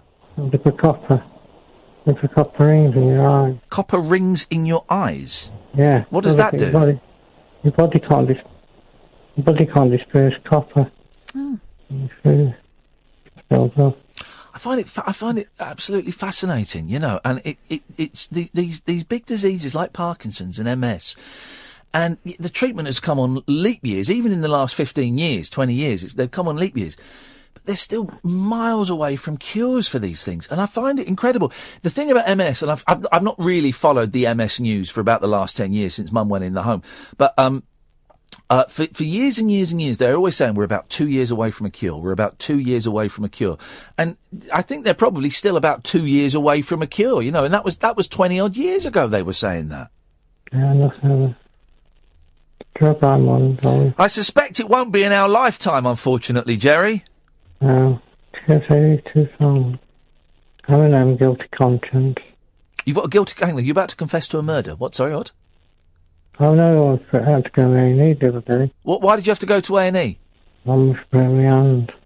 You fell over and sprained your hand? I hope you fell over and sprained your hand. I hope it was something else. I was running down past on the wheel. Yeah. I was facing the fire extinguisher. You're a bit of a speed demon in that chair, aren't you? Yeah, I've carried some fire. Like Ben Hur. Oh, man. Well, Jerry, it's good to talk to you, man, and I hope you get some rest tonight. Can I give you a ring, please? Say it again, man. I'll take some drugs. Take some drugs, man. I'll give you a ring when I get back in. All right. Well, maybe we'll speak to you later on. Take care, fella. It's all right. Bye-bye. Isn't funny? Funny. I don't mean that in a pack. For those that don't know, Jerry's got Parkinson's. He's been calling us for ages. Been calling me for about 8 or 9 years. But I find them fascinating, partly because I'm terrified of getting MS or getting Parkinson's or getting something like that. Dementia, you know, I'd rather not. Genetically, I'm programmed to get it. My granddad had it, so genetically, there's a strong chance that I might. But at least with that, there is an element of being unaware of it for the most part. There are moments. I remember my granddad, when he was starting to go ill, said to my nan, "Was there's something wrong with me?" And it was wrong with me.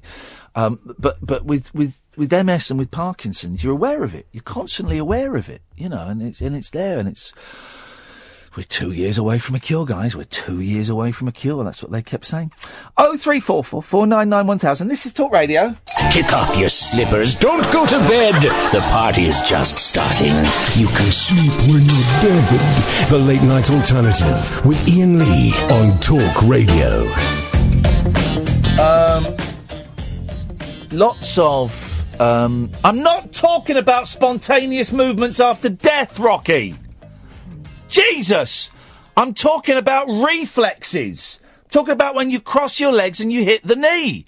What is wrong with these people? And everybody who's saying, well, actually, there are chargers that you charge up. No, they're not. They're not. A juice cube is not a charger. It's a battery. It's a battery. The other, you can get all these little things. Actually, there are loads of people on Twitter. Actually, they're not. Pendants, they are. They're portable batteries. They're pendants. They're portable batteries. They're not chargers. It's not, jeez. What do you think I am? An idiot? What is this? Everyone, stop talking on Twitter. Phone up, you muppets. I'm in a bad mood with them tonight. That should get them calling in. Yeah, they'll love that. 0344 499 1000 is the telephone number. Let's go to Lee. Good evening, Lee. Hi, Ian. Hi, Cass. Hello. Hello, Lee. Hello. Okay, so spontaneous question. Yes. A couple of years ago, driving to work, and there was a radio DJ, and he said, if there was anything you could ask your pet, you've only got 1 minute to do it in their whole life. What is it you'd ask them? So, you got your pet might live for 15 years, you've had it since a puppy or a kitten or a gerbil or whatnot, and then for one chance in your life, you have 1 minute to talk to your pet in whatever given language you talk in. I speak in English.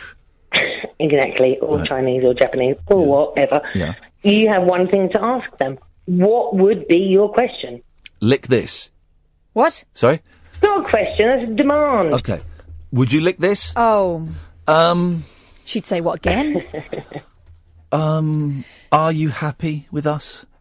I love it that you said that, because I've asked loads of people and they've gone lots of different answers, but that was my favourite question. Are you happy with us? What's your favourite food? Do you like going out in the rain? What's your favourite food? Do you food? want a raincoat? Dog food. To the cat, I'd have a much better conversation with the cat. She's seen it all, hasn't she? Yeah, she's seen it all. The dog, I'd just be like, this isn't working, is it? Yeah. That'd be your Is that question. bed all right? Are you allergic to feathers? Sorry? Well, is it a down quilt you have the dog in the bed? I don't know. I'm just dog doesn't get on my flipping bed. Not a chance, dirty beast. The cat does, dirty beast. What would... You haven't got any pets, have you, Kath? No, I used to have a goldfish. I would ask whether it hurt when my mum operated on the kitchen table on it. I think it probably did. Is your mum a vet, Kath? No, but she had some tweezers. Was it a splinter? No, it was like a little... It had like a parasite thing hanging out of it, so Mum whipped it out. Like a little tick? Like a little tick? Yeah. Yeah. In a goldfish. You're supposed to give them peas. No, that's if their swim bladder goes. Oh, yeah. That was it. The other question that I'd like to ask young Kath is, Halloween is approaching fast. Young Kath. And will you be going to a haunted pub or haunted hotel somewhere around the UK and broadcasting a live show, which would be really wicked? I'd love to come along. Well, suggest one and we might think about it. Clop Hill. Clop Hill in Bedfordshire. Apparently it's the most haunted place. That church? In the UK. Right. Yeah, Clop Hill. Have you been there? Yeah, I have. I don't live far from it. I've been there as a child. It's creepy, but probably because I'd heard all the gossip behind it. I've been there too. I live in Bedfordshire. Oh, have you? Yeah, because I live quite near that as well. It's covered in graffiti now, and there's all kinds of stories about there being black masses and stuff. Yeah, like the graffiti on the church I find weird and quite unnerving anyway. But I don't know, maybe do something around there, or we could put a tent up or do something. I'm a caterer. I could put on hot dogs or make an evening of it. A party? Yeah. Might scare the ghosts away. Yeah. Well, yeah. Do you know what? It's certainly worth looking into. Yeah, and actually, time's ticking away. If we need some suggestions. Here's the thing as well. Yeah, because they made a film about it. I think. I think I saw it on Netflix. Clop Hill and Gosh, it must Ghost be Investigators. There is we're going to Hull at the end of the month, and we want to do the show from someone's the radio show from someone's house or some apartment or somewhere in Hull. We'll talk about that tomorrow, maybe. Okay, shout out Hull. Show from out Bedfordshire. Of Hull. What? Yeah, that'll do. Well, thanks for that, Lee. Thank you, Ian. There we go. That was an awkward ending, wasn't it? To nick somebody else's line from another radio show. If you build it, they will come. Good evening, Habiba. Good evening, guys. How are you? Habiba, the very person. I heard. Do dead people have reflexes? I.e., if you sat a dead man in a chair and crossed his legs and then hit him just below the knee with those little hammers, would you've never done it? No, how would you sit? I don't sit dead people in a chair. Oh, come on! Surely you've had a dinner party. One that we did pick up, who died while playing a PlayStation, and he was in that position. Well, was it? Come on, you must have just rolled up his trouser leg and given him a little tap. No, he wasn't in the best condition by the time he was found. Oh dear. May I ask? No, but you do get death erections. Sorry. You do get death erections. Oh, I thought you said resurrections. I was like, what? No. Go on. Yes, I'm well aware of this. Therefore, I'm thinking that maybe, I'm not a doctor, but maybe... You could pleasure a dead man. What? No. You that escalated quickly, you're a didn't reflex. It? Yes. Well, an erection isn't a reflex. It's not like it's seen a sexy ghost. No, but don't you need a rush of blood? Well, no, I don't... The muscle or the nerve or something. Well, to get an erection... no, not to get an erection, to get a reflex. Well, no, I don't. But the erection of a dead man isn't a rush of blood, isn't it? Isn't it the blood sort of getting trapped? Yeah, it often happens if someone has taken their own life, been hung, something like that. Well, it's a known thing, and I'm not saying this to be flippant. The French have a phrase for it, and I can never remember what the French phrase is. But there are people who are hanged. Hanged? Yep, that's it. They might be hung. Men who are hanged often ejaculate. Yep. And it's ejaculate. No. It's honestly, I swear on my life, I'm not. This is another Ofcom, but this is actually true. And the French have there was kind of sort of a myth, but a story that by French gallows, although they tended to chop people's head off, but by gallows in France, there would be snowdrops underneath the gallows, and they would the line was that they had been fertilised by the ejaculate of the hangman. This isn't. I'm not even doing the thing. This is true because and I don't know why, but I do know that some people use that kind of technique in adult, very dangerous... Yes, games. Very dangerous, strange games. They use that kind of thing. So there must be something, and I'm not in any way suggesting anyone try it, for God's sake, please don't, but there must be something about the lack of breath that creates... the lack of oxygen that creates a physical arousal.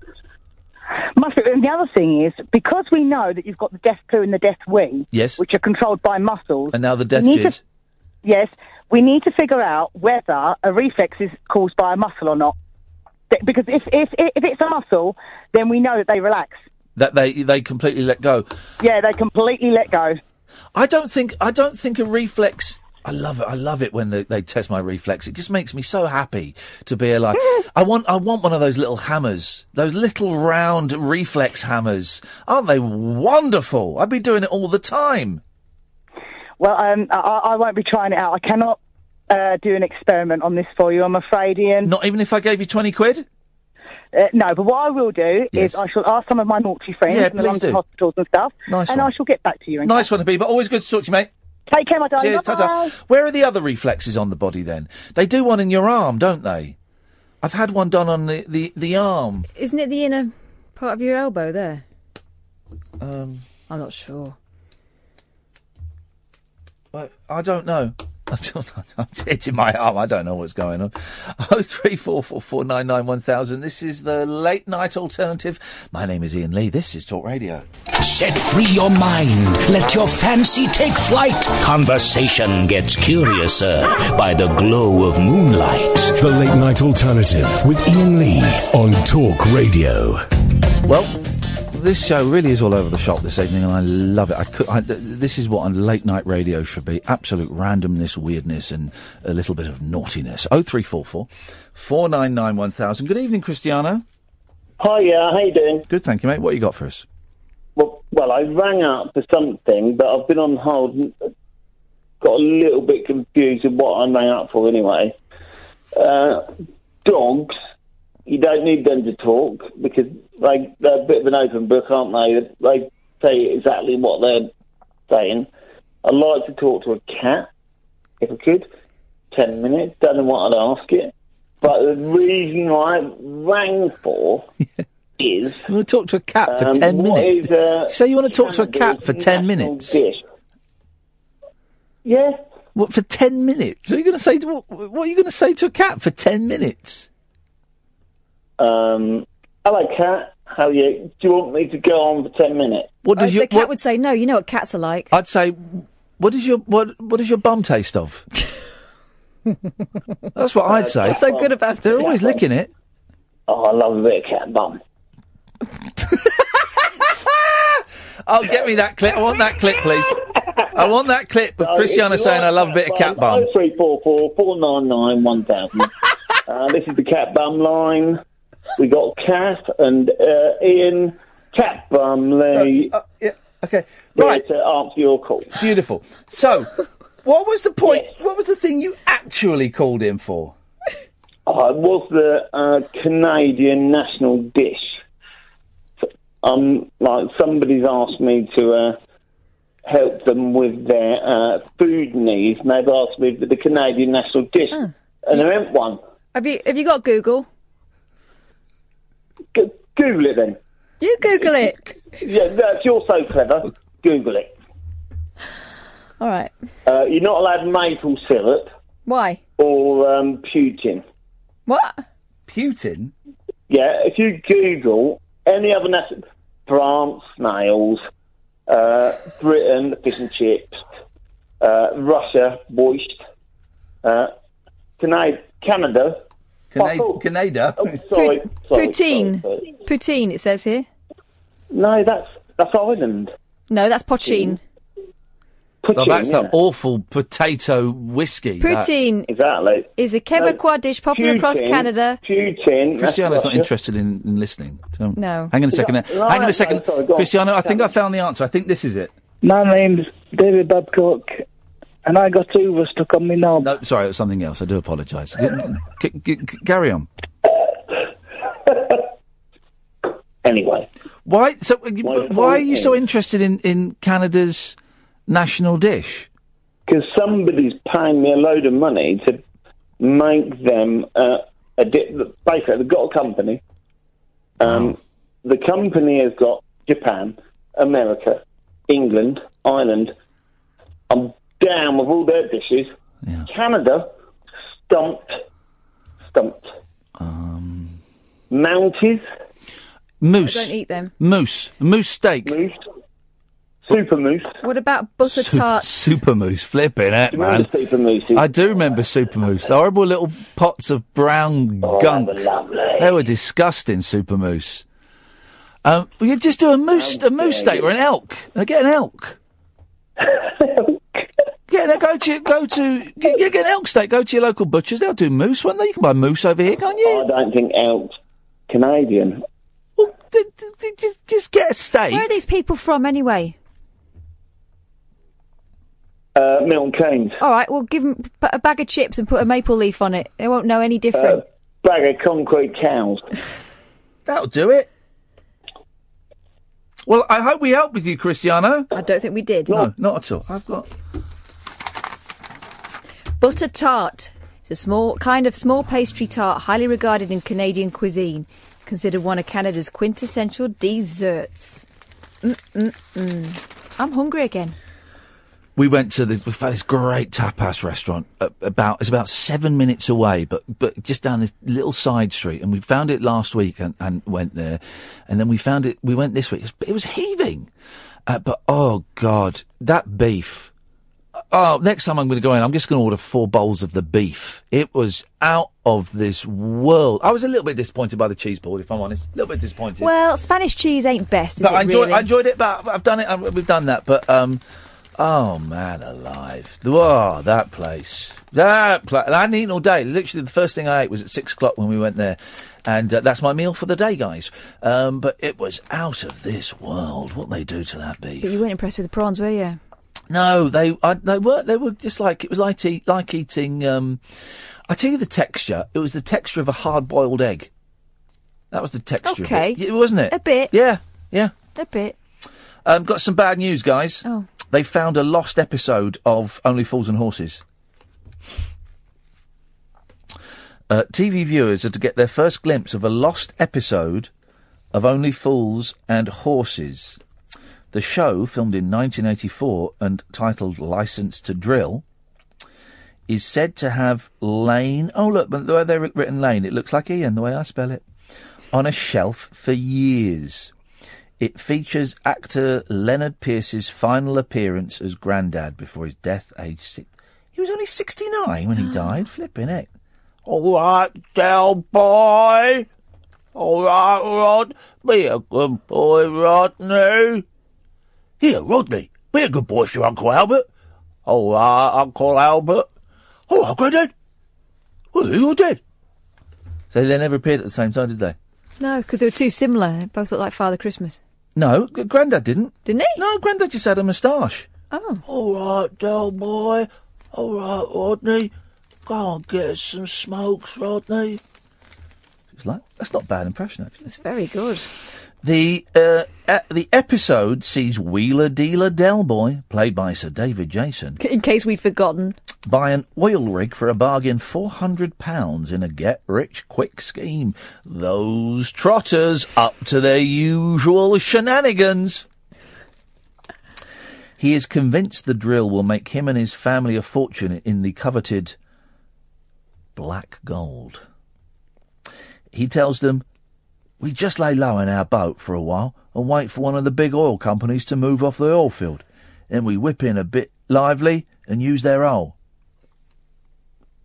But unfortunately for Del and brother Rodney, actor Nicholas Lyndhurst... In case we'd forgotten. Not giving the ages of Nicholas and Del Boy. They soon realise there is not much use for the rig where they live in Peckham, and it dawns on them they've been conned. The missing episode was produced by Maureen... I knew it! And I was going to say at the start, and I thought, no, I won't. It's not a real episode. I knew it. I knew it'd be a paid-for... I knew it. I was reading this and thinking, it's not... Why would they have filmed an episode and not put it out? Especially if it's the last episode filmed. It must have been a paid-for episode. Oh, no. It's the second time tonight, Iain. Are you all right? Here we go. The missing episode was produced by the Maureen Oilfield Consortium. Maureen? And made it... Oh... This is such a con. And made exclusively for British schools... What? ...to teach youngsters about crude oil and the items that can be mass-produced using it. So, here we go. Lost Del Boy episode. It's not lost. It was shown at schools as an educational tool because that's what it was. Scenes from License to Drill will be aired in the final episode of the story of Only Fools and Horses. Oh, Jesus, God. Help me. Here we go. I thought this woman was dead. Which? Vera Duckworth. Well, Vera's dead. Yeah, I thought... but Liz Dawn isn't well. No, she's on the mend. Good for her. But I thought she died. I know Bill Tarmy died, didn't he? Was it Bill Tarmy? Yeah. He died. I liked him. It'd be nice to have interviewed Bill Tarmy. I always liked Bill Tarmy. He was an old cabaret singer, wasn't he? Yeah, he was. You'd see him on some of those variety, like Des O'Connor, belting out a few of the songs like that. She's got a pub. Has she? Mm-hmm. The Grapes. Because she never got the Rovers, did she? No, never. Corrie star Liz Dawn is on the mend after having a new pacemaker fitted and could be out of hospital next week. Good for her. The 77-year-old, who... I bet you can do a good Vera Duckworth. Go Hang on. I bet you can do it. Go on, you can do this. Oh, I'll swing for you, Jack! There we go. Yeah, that's not bad. That was more like Jack, though, wasn't Yeah. it? Bloody Vera. The 77-year-old who played Vera Duckworth is getting stronger after treatment at Wythenshawe Hospital, Greater Manchester. A source said the family were very worried about her for the past few days, but things seem to be on the up. Good. It's a long shot. See if we can get her for an interview. I'd love to chat to her. Should we wait till she's out of hospital? Yeah, but mark it down as we'd love to. We'd love to. I'd love to. I'd love to. Stories she can tell. I mean, how long was she in Coronation Street for? Years. Mm-hmm. Forever. Absolutely forever. Love to chat to her. Can't believe we've got Jim Dale coming back on. What a thrill. How lovely. It's so good that he must have enjoyed it so much that he said he's happy to come on and just chew the fat. He had a whale of a time, and I made a CD for his brother, who keeps everything he does. His brother keeps, what's the word I'm looking for? Not a museum, but he's like a chronicler. Yeah, I was going to say that he's like the gatekeeper of his history, but that's not a sentence. It's not even a sentence. His brother is the gatekeeper of his history. It's the closest I can get. Kind of his biographer, isn't he? No, he's custodian. We're getting there. A custodian of his history. Why can't I put it? Basically, he collects all the bits and pieces in newspapers, cuttings about him and stuff. I'm having so much difficulty saying it. Dom on Twitter. That was more like Phyllis. No, I'll tell you what's more like Phyllis. Oh, Percy, love, you're a lovely fella. Oh, Percy, love, let me sit on your lap. Actually, I'm getting a bit of a sore throat, and that's when I start sounding like, what's her name, Deirdre. Oh, she's another one who we lost, didn't we? I know, yeah. Another one we lost. Hey. Dan, stay there. I'm going to come to you after the news. Well, if you've just tuned in for the first time, you're wondering, what the hell is this show about? Honestly, I can't tell you. Even by our standards, tonight is pretty weird. Pretty weird. What I do like is, over the last couple of weeks, we're getting more and more random callers, more new voices, which is great, and I love all the regulars. Thank you. But by having so many different voices, it gives me more tools to play with. Not that you're tools. There we go.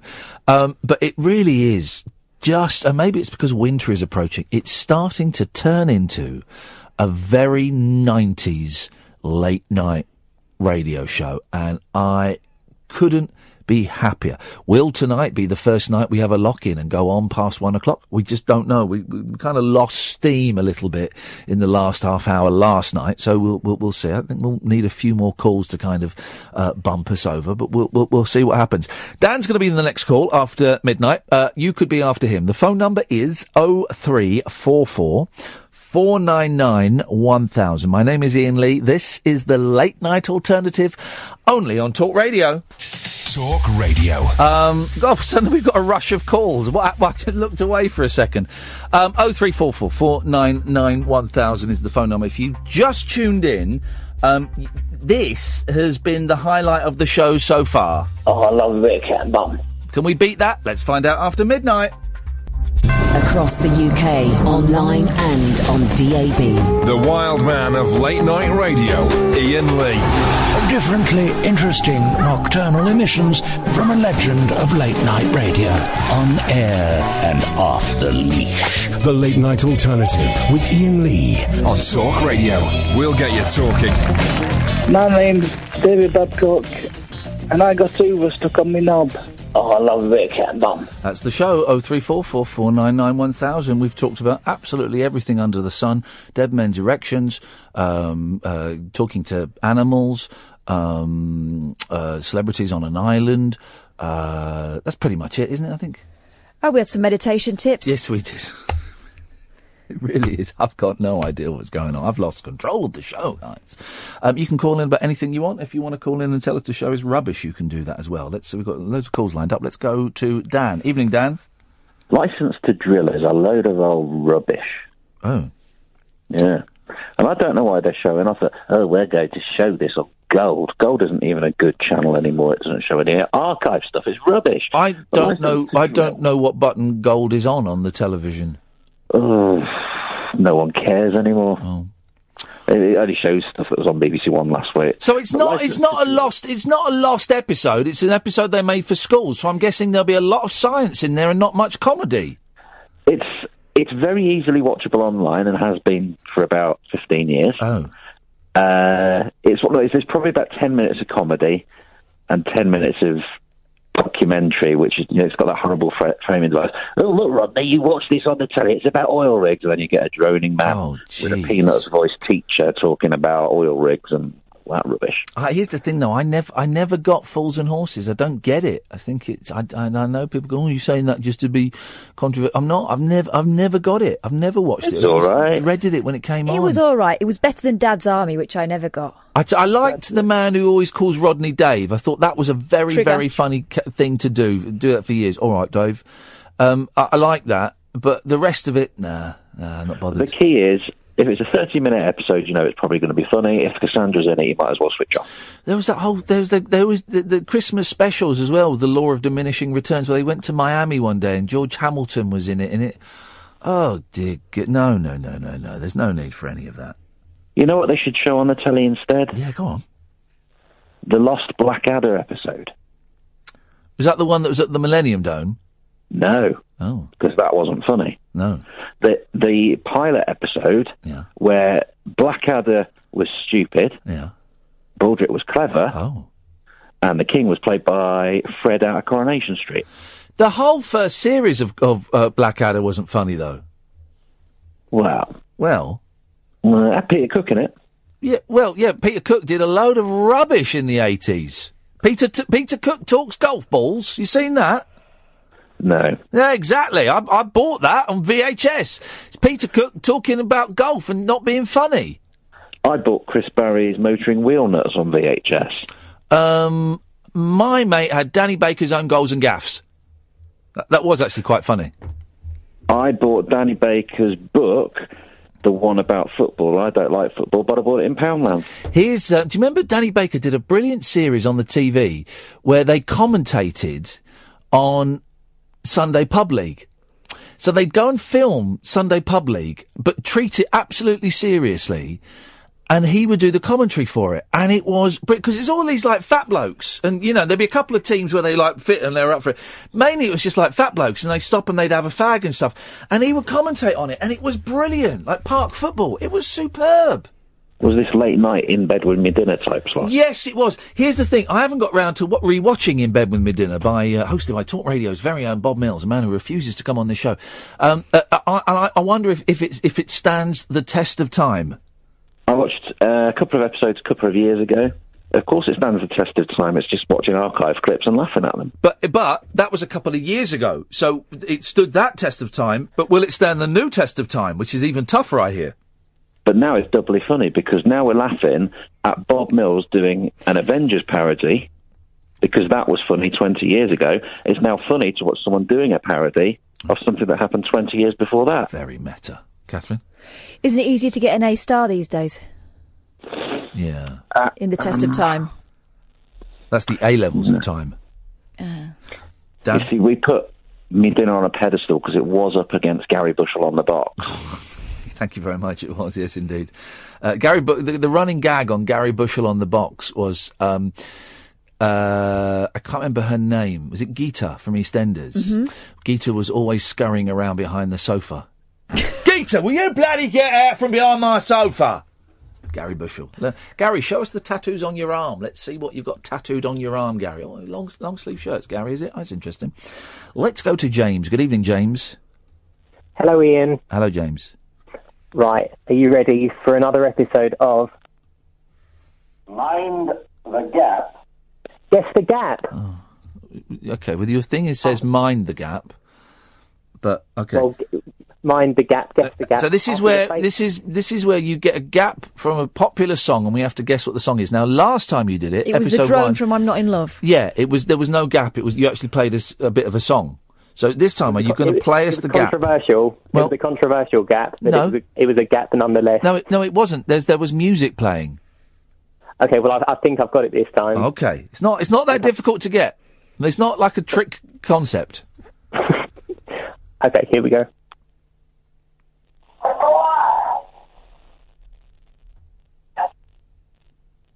That's a gap, isn't it? Well, yeah, but we couldn't... Is that the end of a song? No, it starts up again. Right, so just play it again. Right.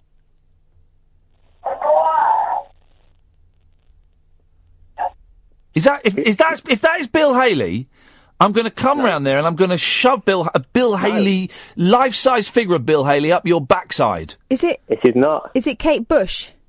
No. I've got a good gap. This is a good gap. Well, no, we just can't hear it very well. Hear. It sounded like it's alive. It's coming through the trees. It's very low quality. All right, one more time, and then you can concede. Well.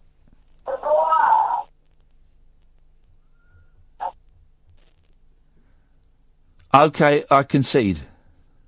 Okay, here we go.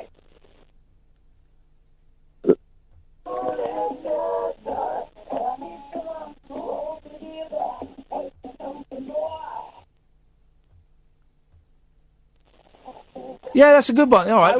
Yeah, but what was that bit that you played us? Because that didn't sound like... That was that bit. But here's the thing, right? When you listen back to this, James, and you're stroking one out, thinking you've gotten over on us, we can hardly hear you, let alone hear the gap.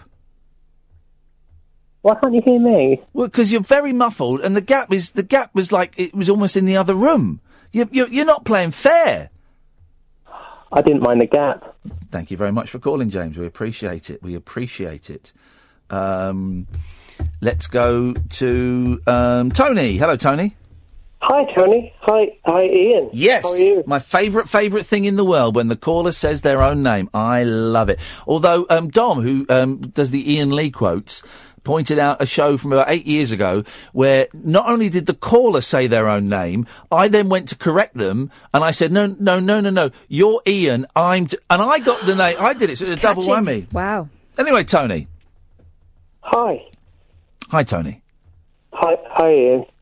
I've been listening to you for like 10 years, and I've now got through to you, and that's awesome. Well, it's not been that difficult to get through to me for 10 years, because for the majority of that time I've been hosting a phone-in show. I'm a podcast listener. Well done. We appreciate it. Well, no, I appreciate the podcast service you provide. And I appreciate every one of the pairs of ears, sometimes just one ears for those people who've lost an ear in an accident, great firefighters or police or military. But every ear is appreciated. Well, I have two of them, and they're in all of you. I want to lick your ears. Well, they're not up for licking. I want to lick them. I want to tongue F your ears. Oh, God. I'm going to tongue F your ear. Well, I refuse to let you do such a thing. Yeah, draw the line. Stop that. I'm tongue effing his ear. Stop it. Anyway, Tony, what you got for us, mate? What have I got for you? What can I really add to this conversation? Not a great deal. Okay, well, you've waited 10 years, and it would be a shame for it to be an anticlimax. Well, you seriously sexually harassed him. Yes, well, yeah. Well, yeah, I'm glad we're on the phone, put it that way. Yeah. Yeah, no, it's just great to talk to you, man. You're really cool. Well, okay, you're not, but you are really cool. Hang on. Hang on a second, Tony. Just wait the there. The truth just seeped out Just there. wait there, Tony. I want to have a quick word with Catherine. What was that thing you just did then? He said you're really cool, and they said, "But no, you're not." I think it's his inner monologue seeped out. I'm mortally wounded by this guy. Just pretend you didn't hear that bit. It's okay. Forgive yourself. Hi, Catherine. Hi. Well, hang on a second. Is there a way we can block him from listening to the podcasts without him knowing that it's us that's blocked? But you just licked his ears. You owe him now. I'm going to spit that Wow, wax do you really want to deprive me of my only podcast? Yes, I do. Yes, I do, Tony. Yes. What please, can you not? You said I was cool, and then you said, "Well, actually, you're not cool." So, well, that hurts. After 10 years I've listened to you, to have you diss me a little bit. You love being dissed. Am I not being dissed? Would you like me to diss you? Because some people get off on that. Would you like me to diss you? I'm not going to get off on it, but you're welcome to diss me. Well, no. I only want to diss you if you're the kind of sicko that gets off on it. What is it, a sadist or a masochist? I always get confused. Which is the one that likes to receive? Masochist. Okay. If you're a kind of masochist that would be excited by me... Who was it there was someone I followed on Twitter. I know it was the guy. It was the cop from Breaking Bad. People would say, "Could you tell me to go F myself?" And he'd go, and he would do it, and people enjoyed it. And like, yeah, well, I got told to go F myself by the cop from Breaking Bad. So maybe, Tony, you're one of those people that it would excite you for me to be rude to you. But if it would make you feel bad, then I won't do it. I appreciate that. I'd like us to be friends, if anything. No. Well, no, not friends. No. Never gonna happen. No. Could you be civil? No, hang on a minute. Hang on. I'm working on a Ronnie Corbett. I was yay close to a Ronnie Corbett, and you interrupted me there. Do it again, then. No. I was. No, I've lost the Ronnie Corbett vibe. I was feeling Ronnie Corbett there. I was very close. You were feeling Ronnie Corbett. It's I've got the area. I've got the area of the face that Ronnie Corbett's in there. Well, I've waited 10 years to speak to you, and now we're talking about Ronnie Corbett. Well, at least we're talking about something, mate, and that was me that brought that one up. At least he's not got his tongue in your ear. At least. Mm-hmm. Well, so when do you listen? Here we go. I know how to do conversation. When do you listen to the podcast then? I tell you what, right? I've had trouble downloading it. You have two podcasts. You have the highlight podcast, and then you have the full podcast. No, we don't. Yeah, you do. No, we don't. No. Okay. No, we don't. We have the highlight podcast, okay. And we have the guest interviews. And then we have the Rabbit Hole podcast, but we don't have the full shows available as a legitimate download. There are some hooky sites where you can get some of them, but we don't release them on the official Talk Radio stream.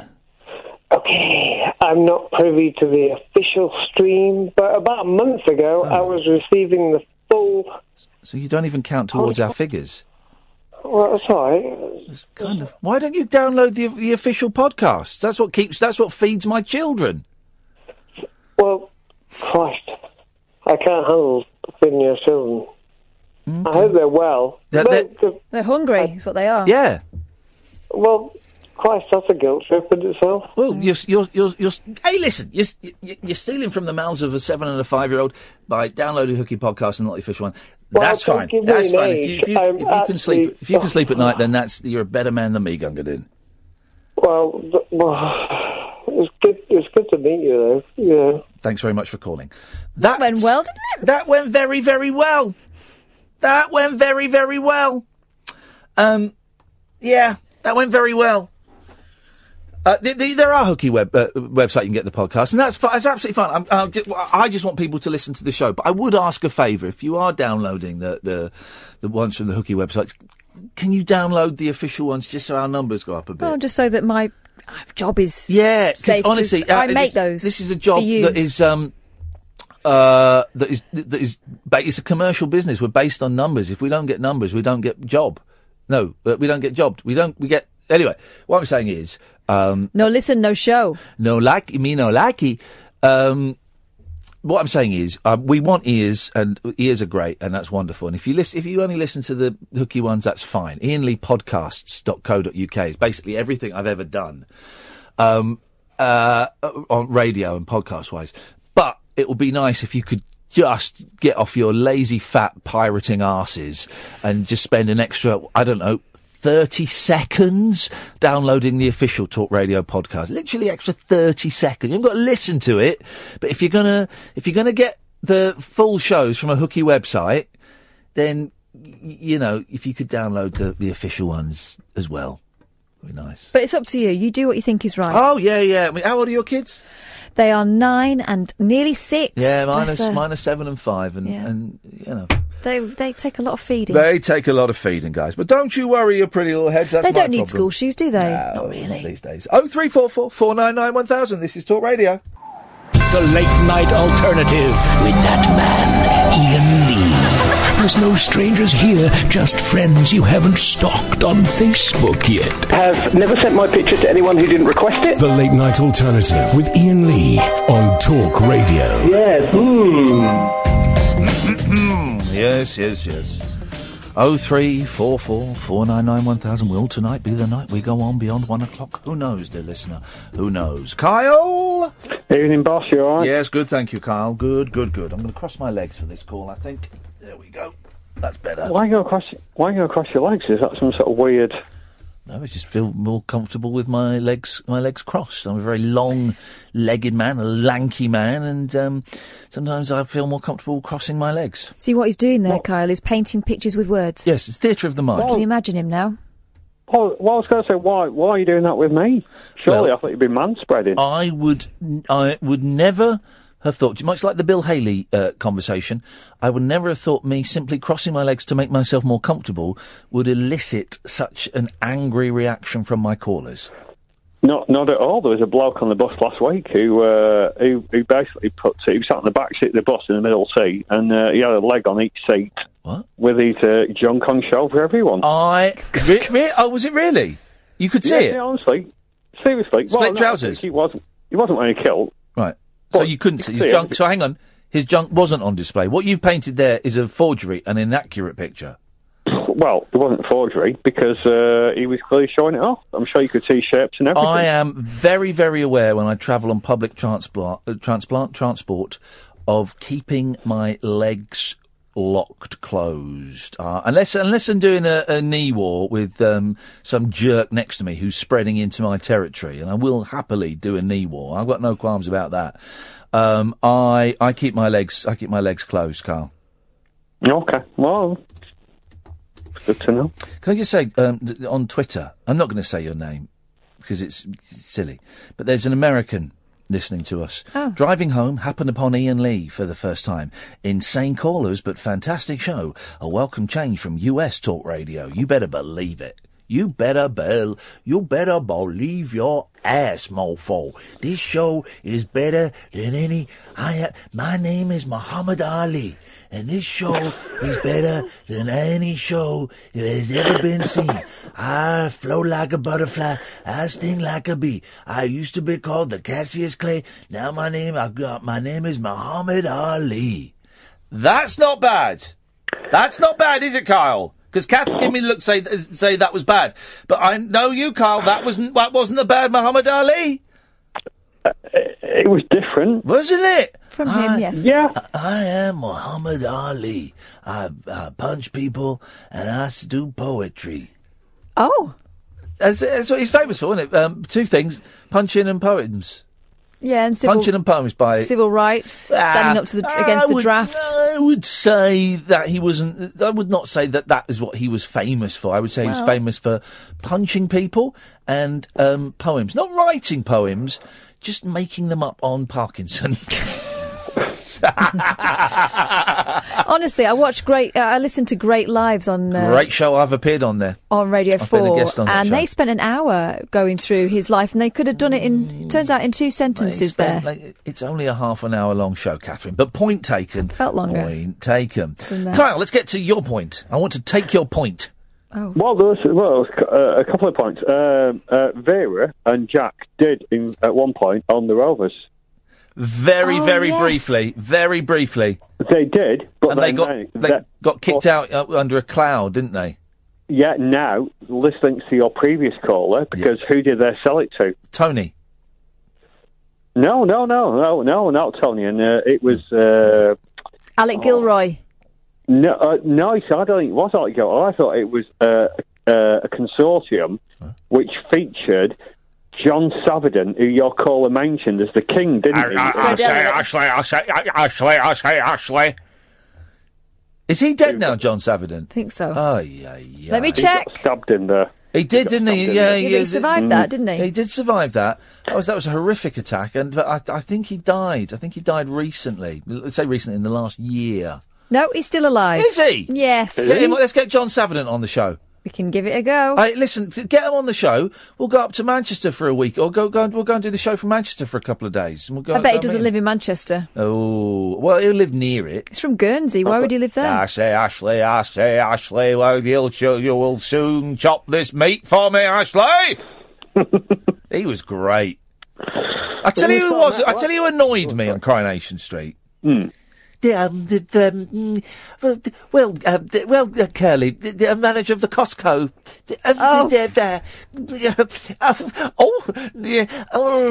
Him. What was his name?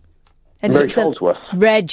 Ended up selling windows, didn't he? Yeah, I thought that character was awful. He was a bit of comedy relief, wasn't he? I thought it was absolutely awful. Yeah. He was a bit of a perv, wasn't he? In the programme? Yeah, him, not him. Yeah, Reg Holdsworth. Reg was a bit of a... He thought he was some sort of ladies' man. Curly. The heart wants what it wants. No, I thought he was a terrible character. I thought that's when Coronation Street was at its nadir. Sorry? Oh. That's a good one, isn't it? Mm. Thank you. No, I like that. No, and then I had a couple of other bits. One involving Catherine, actually, but I don't know what you want me to prioritise. Me? Cut me off. I'm not going to cut you off. Mate, listen, dude. Prioritise. It's 27 minutes past 12 on a Tuesday night, Wednesday morning. We just sat here chewing the fat, buddy. There's no pressure. Oh, well, I in my head, and this is so weird, so when you were doing the voices before, in my head, yes. I had this weird thing of, because I used to do this with my ex-girlfriend's daughter, which is really weird, of doing an impersonation of Deirdre. And then for some reason, it was in my head from the Three Countess days that Catherine went to the exhibition, or have I just made that up? What are you talking about? What exhibition? The Deirdre exhibition. I thought Catherine had the glasses. Have I just dreamt that? No, Catherine used to have big Deirdre glasses. I never. I've still got them. Them black ones. No, you used to wear big Deirdre milk bottles. Yes, you did, like Sid Little. Shut up. Yes, you did. I did not. You did. You used to dress like an air hostess and wear neckerchiefs and Deirdre milk bottles. Shut up. You did. It's not why it's the thing. Oh, I thought you did, Kath, because I remember. I have a picture on my phone. With little Sarah, and I used to try and have to flex my neck out for it, which made her Tracy, laugh. love, come downstairs. Stop playing them tapes. That's the one. Ken. And the neck was flexing. It would be Tracy, love, let me in. Let me in. I know. And then Tracy came down the stairs after 5 years with a different head on. Yeah, that's the one. We went to Coronation Street. I got We a great did. We picture pulled of a me. pint. Great picture of me behind the bar.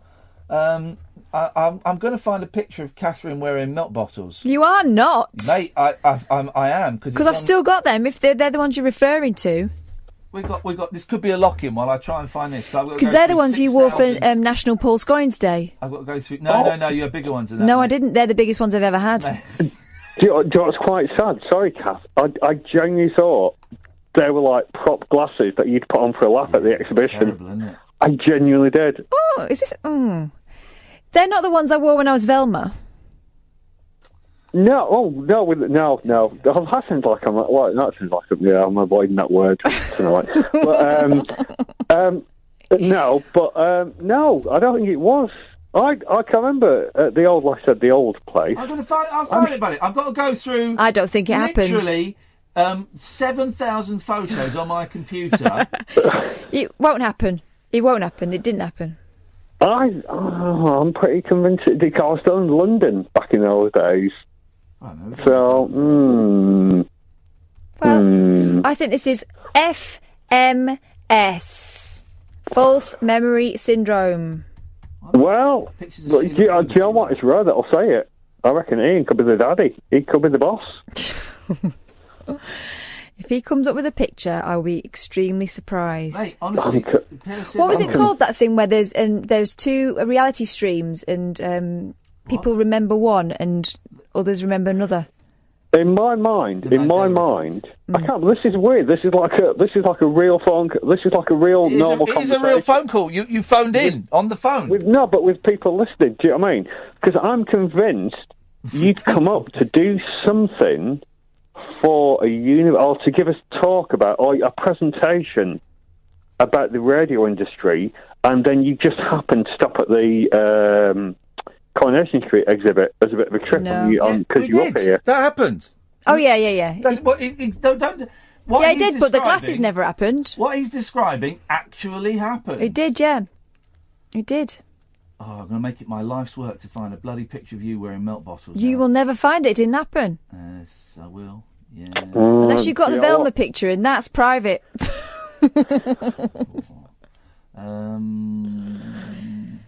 What have you done, Kyle? Well, I'm sorry. I was going to say my other point is well rubbish now compared with that. Sorry. Go on, do the other one quick. Hang on. Do the other one at your leisure, Kyle. I'm enjoying this. I'm enjoying this goal. The other one was when we... And I was trying to remember whether I rang you about this or whether this happened... It was a Facebook thing. But when we had that conversation last week about my name and changed my name and the S and everything... Yeah, you didn't but change it. my neighbour... Yeah. My neighbour is absolutely convinced I'm called Clive. Have I had this conversation with you? Oh, yeah. That's a great one when people get your names wrong. Yeah.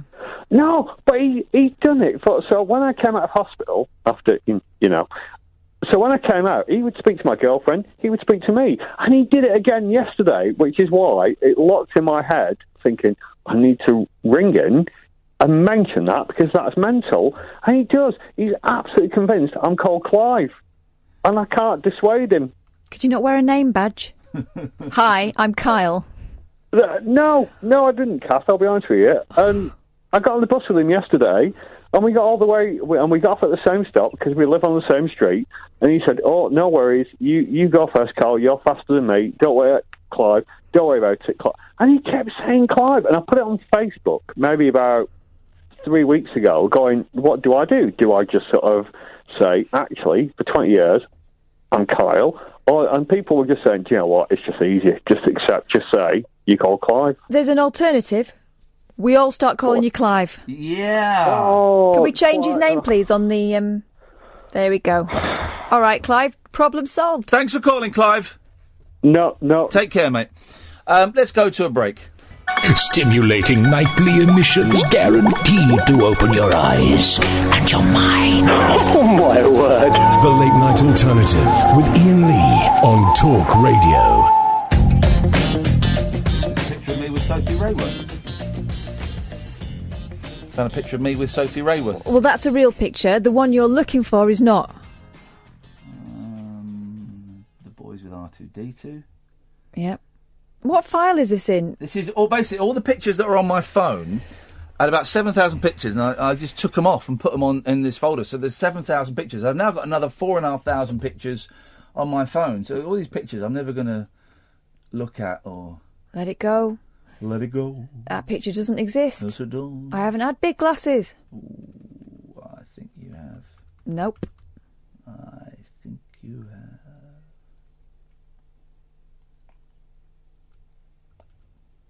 Look at me with long hair. That's not me. Pictures are quite small on my computer. These are Three Counties pictures. Right, what I need to do is I need to get them all in the... Is it me wearing Scoins' glasses, I wonder? Mate, you used to wear big milk bottles. I never. But you did, though. I never. They were thinner. They were smaller. What year did I start at Three Counties? I don't know. Seems like a long time ago. 2013? Yeah, if you want.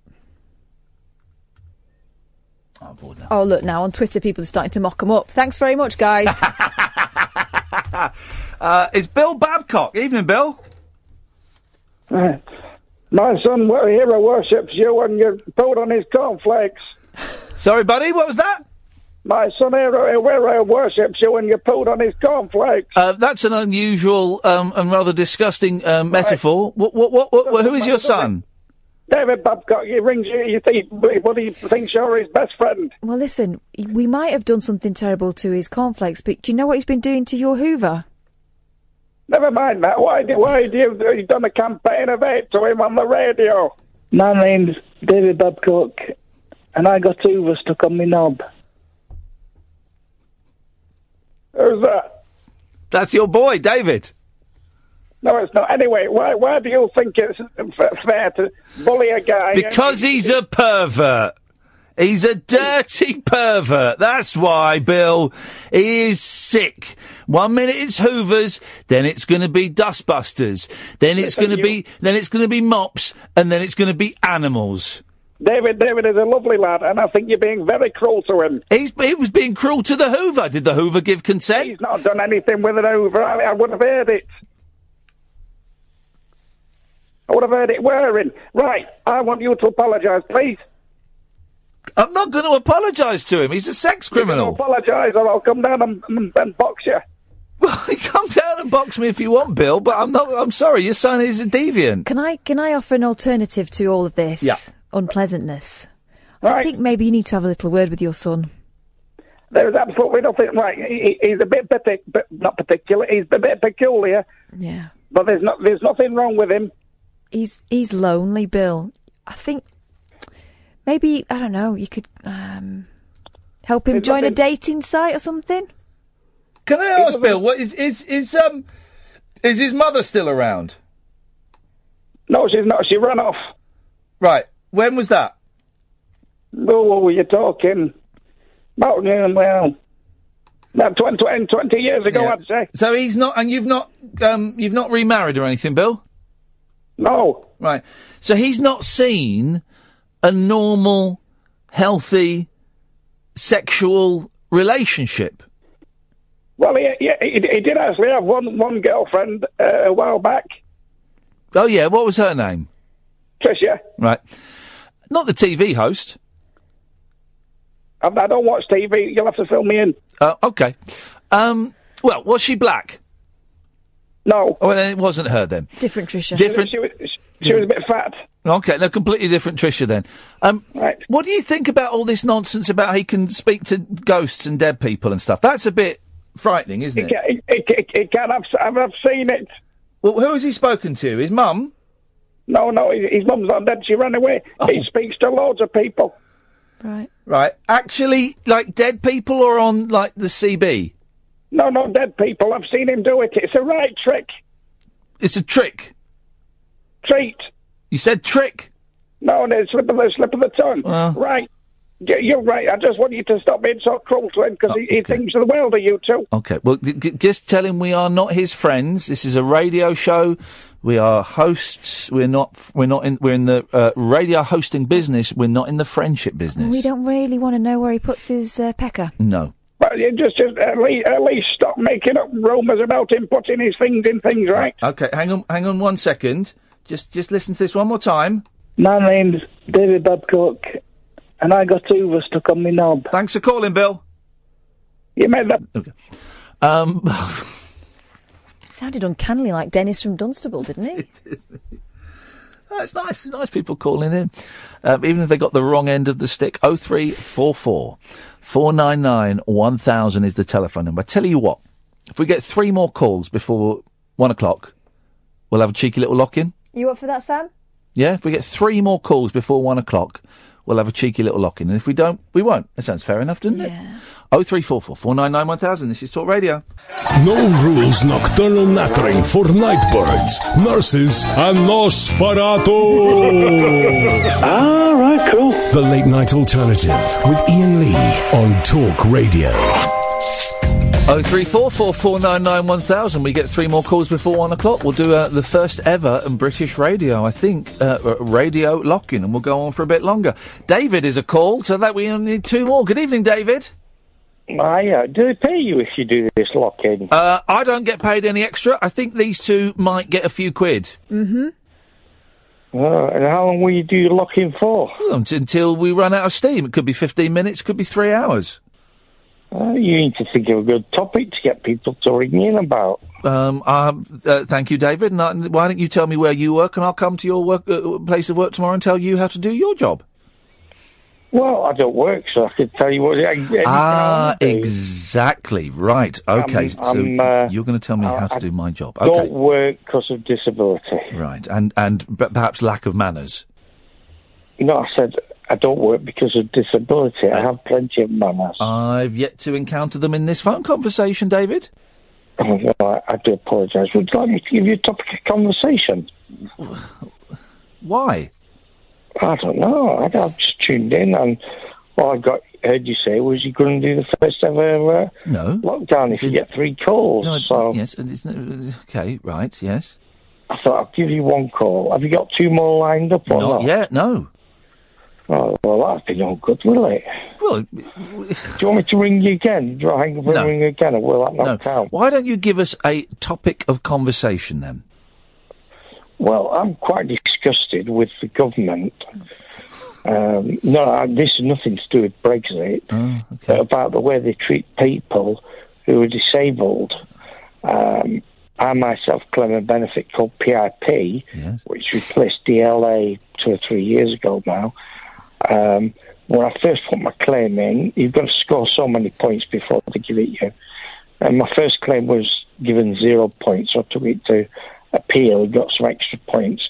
I ended up taking it to tribunal, and they awarded me 1 point short of the maximum daily living component. Gosh.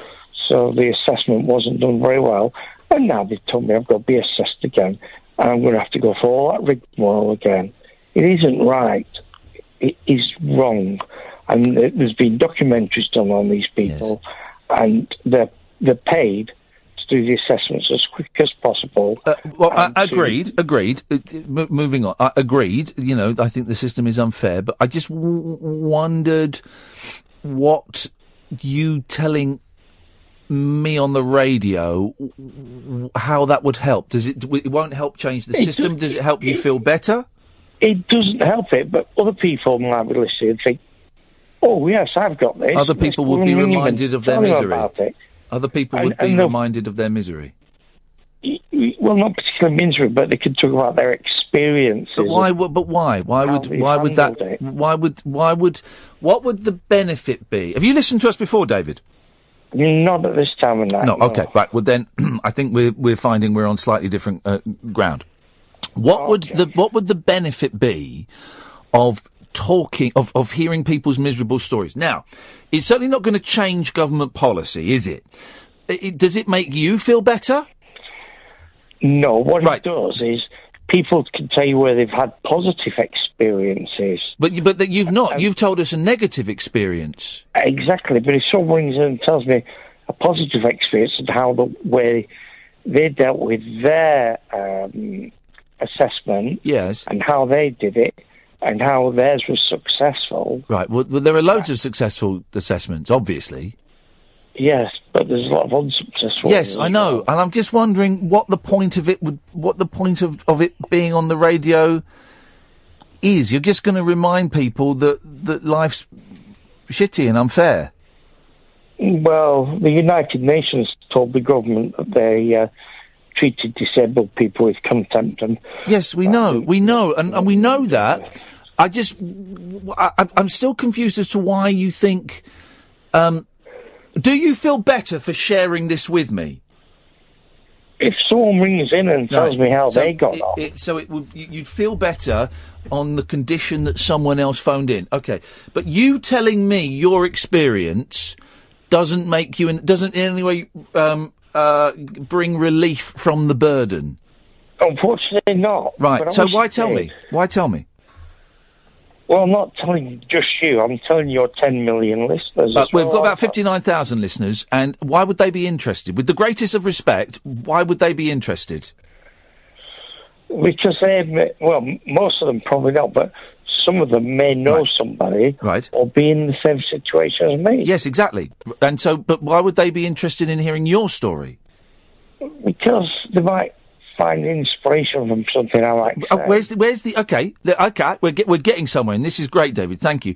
Give me the inspirational bit from your story of woe.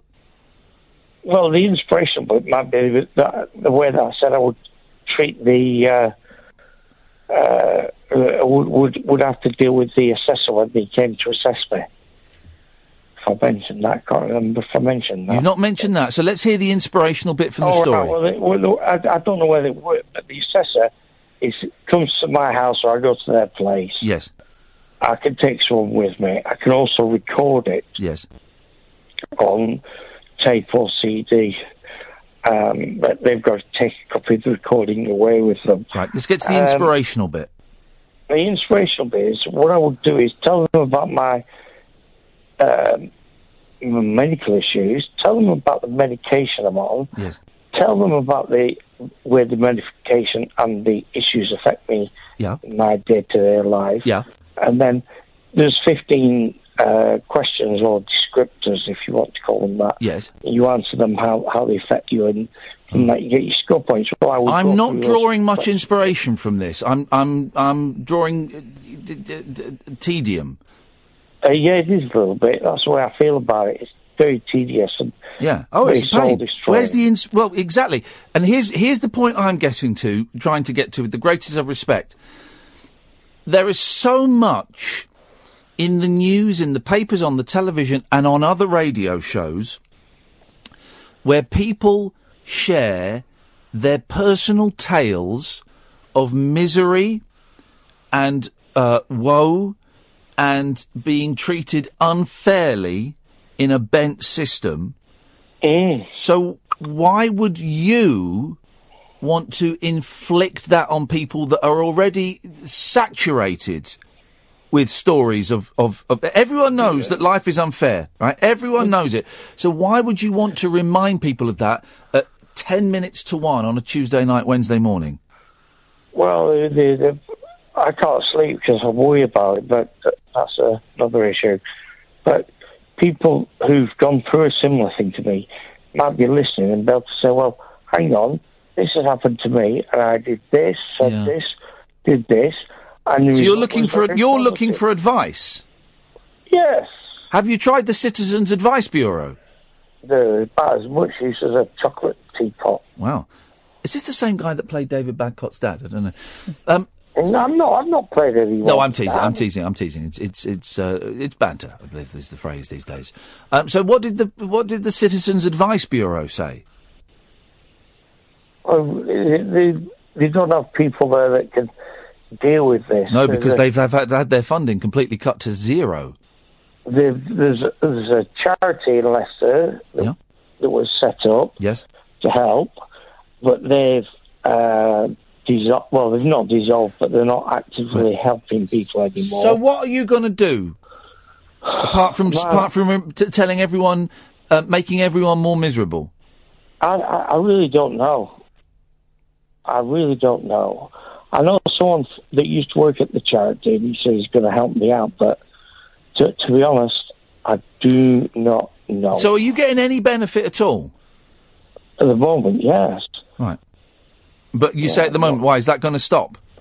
Well, it might do. It depends on how I get on this face-to-face meeting with a nurse whose sole intention is to get your assessment done quickly and try not to get you any money awarded so the government saves money. Okay. Well, it is it's a bent system, David, and I wish you the very best of luck with it.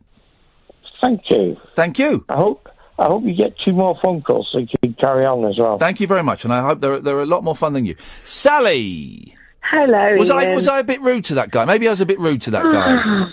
You know what? I got so much crap going on in my life. The reason I listen to you is because you're so good at cheering people up.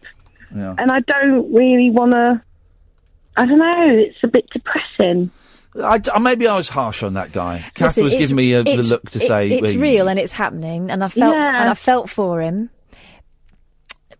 But you could tell it was the first time he listened to this show. Yeah. And hopefully David will keep listening, and hopefully David will come round to have fun with us in that way. Yeah. But then who am I to talk? I did the show talking about being suicidal for 3 months, so, what do I know? Yeah. What do I know? Well, I just phoned in so we could have a lock-in and have a little chat and whatever about.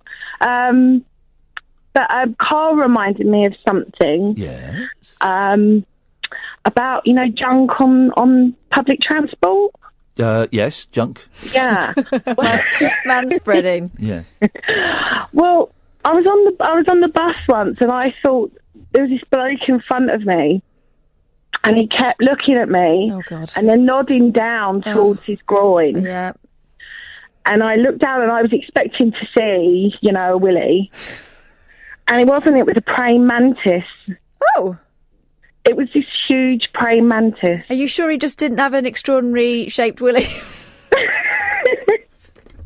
And it was horrible. It was just disgusting. And he wanted me to hold it and everything. Sally, can you? I'm going to say it for the first time ever. Can you come back after the news? Yeah, if you want. Here we go, ladies and gentlemen. It was a reluctant cry. We're going to have our first ever radio lock-in. What the hell? The show is carrying on. This is a first on British radio. The show is carrying on after 1 o'clock. Dear listener, this is Talk Radio. Across the UK, online and on DAB. The wild man of late night radio, Iain Lee. Differently interesting nocturnal emissions from a legend of late night radio. On air and off the leash. The Late Night Alternative with Iain Lee. On Talk Radio. We'll get you talking. Well, this is it. This is happening. It's the first ever radio lock-in. The show normally finishes at 1 o'clock.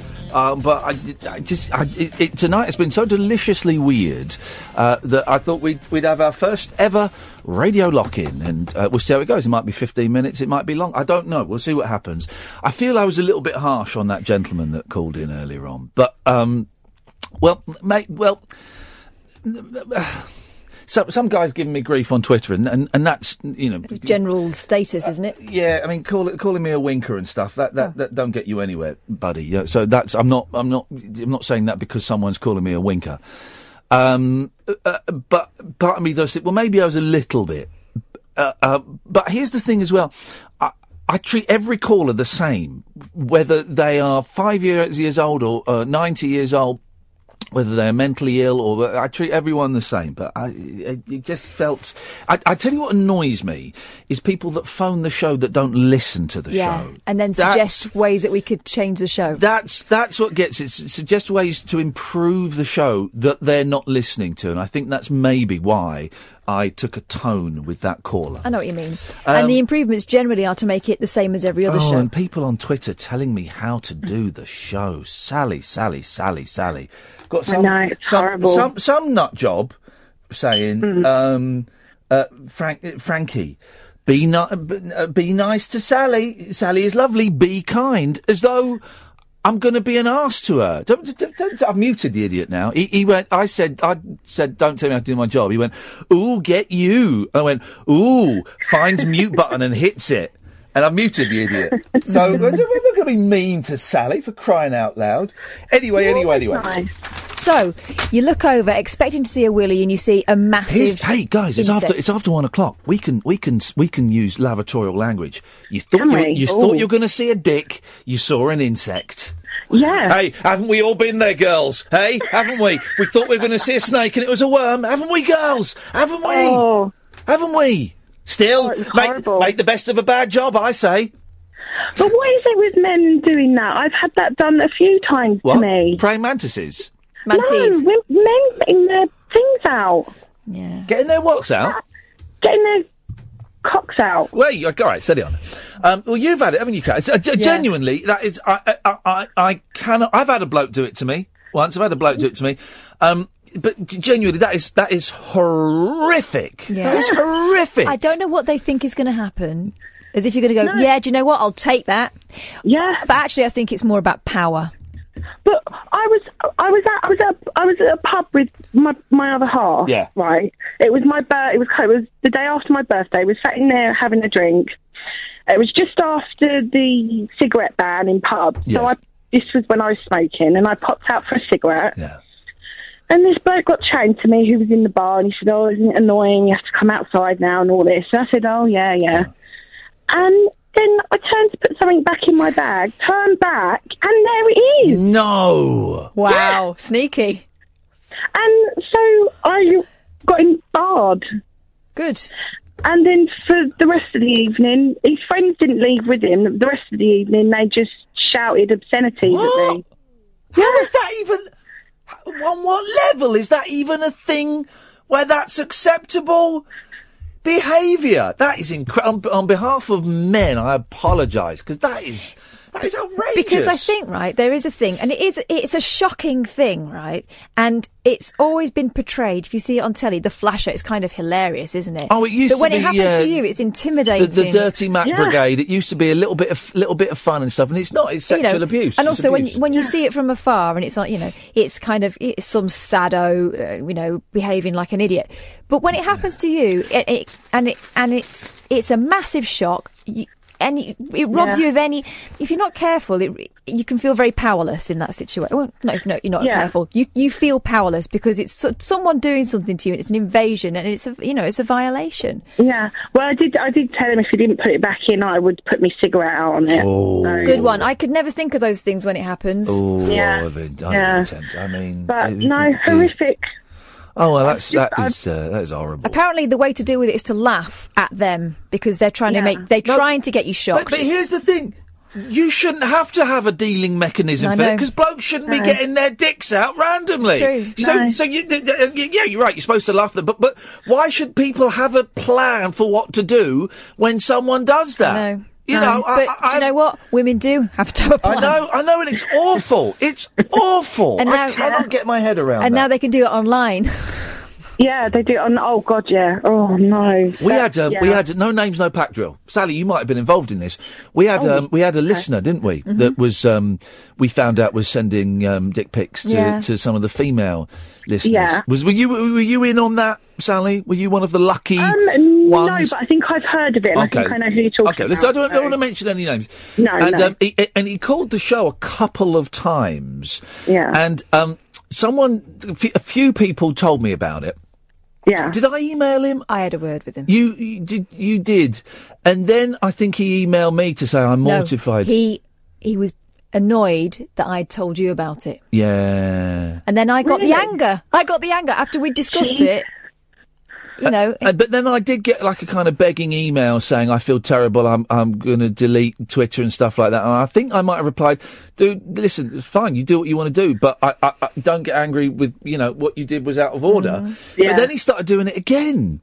I think. He's not. I mean, he's not. This was like a year ago, maybe. He's not called. He's not. I think he called up once and spoke about his girlfriends. He was with his girlfriend, his fiance, or something. Yeah. And yeah, I remember because she'd found him out, hadn't she? Yeah. Had she?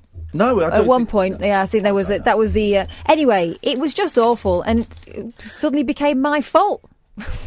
Jeez, but it's ridiculous. I mean, my daughter's 12, right, and she walks to school on her own, and I've had to give her a rape alarm. I mean, it's just so ridiculous what people think. I mean, I've had a bloke come up to me and just grab me by the chest before. Oh, I have. Do you know what I did? Yeah.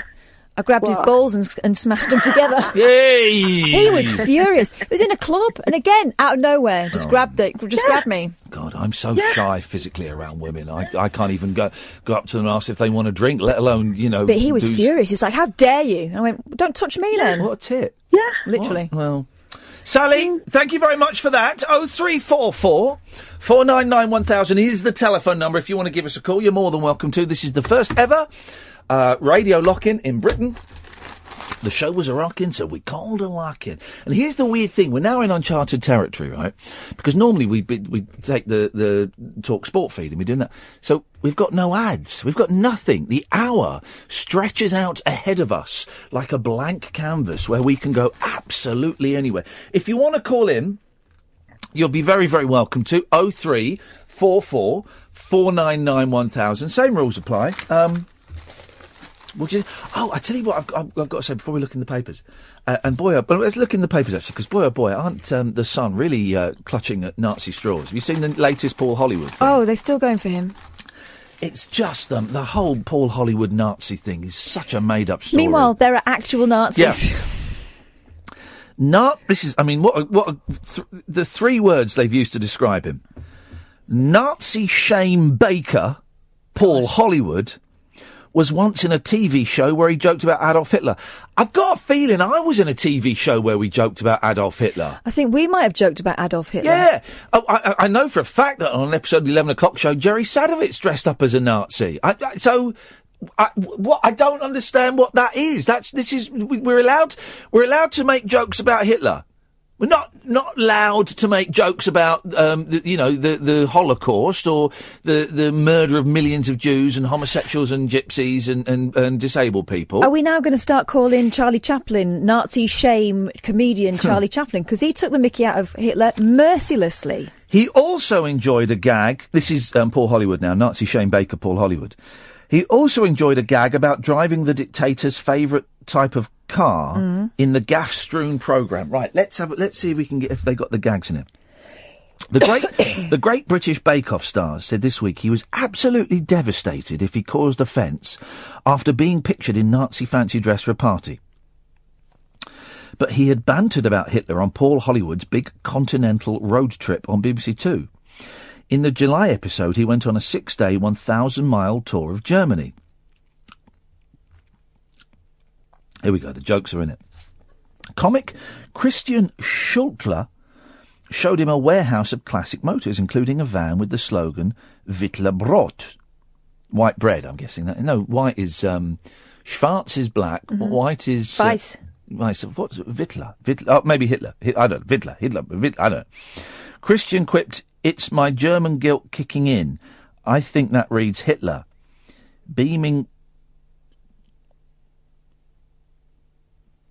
This is the joke! This is the joke! Oh, God! Right, so it says Wittler Brot. Maybe Wittler is a name. Yeah, the brand, I'm guessing. Yeah.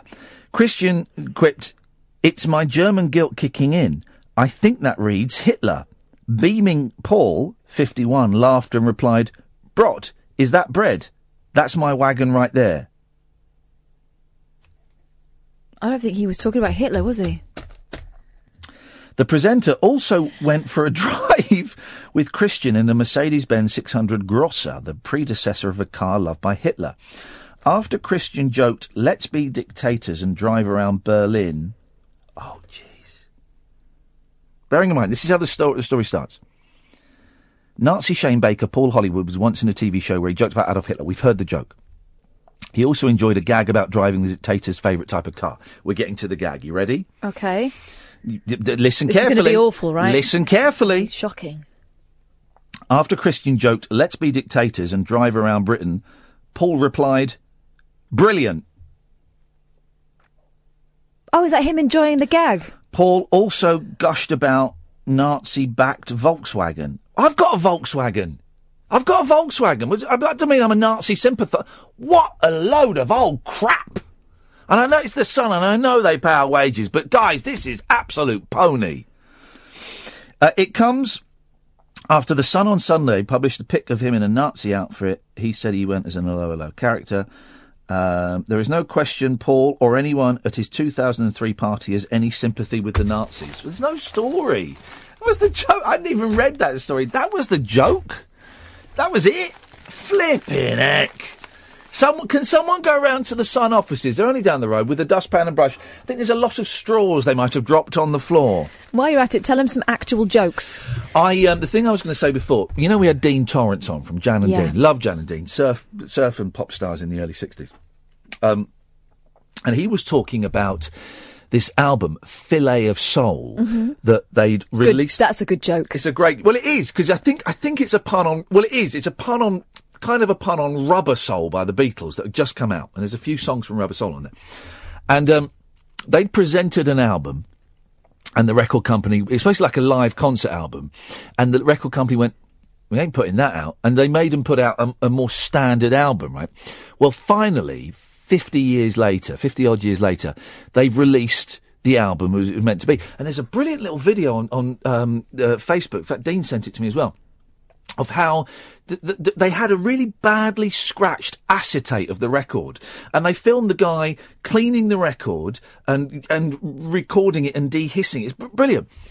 So I got the record, right? It's supposed to be a live album. It is, without a shadow of a doubt, the most insane record I have ever heard in my life. I totally get why they didn't release it, but boy oh boy, I wish they had. You know Revolution Number 9 by the Beatles? Yeah. Number 9. It's like an 11-minute sort of audio montage that the older I get, the more I think it's genius.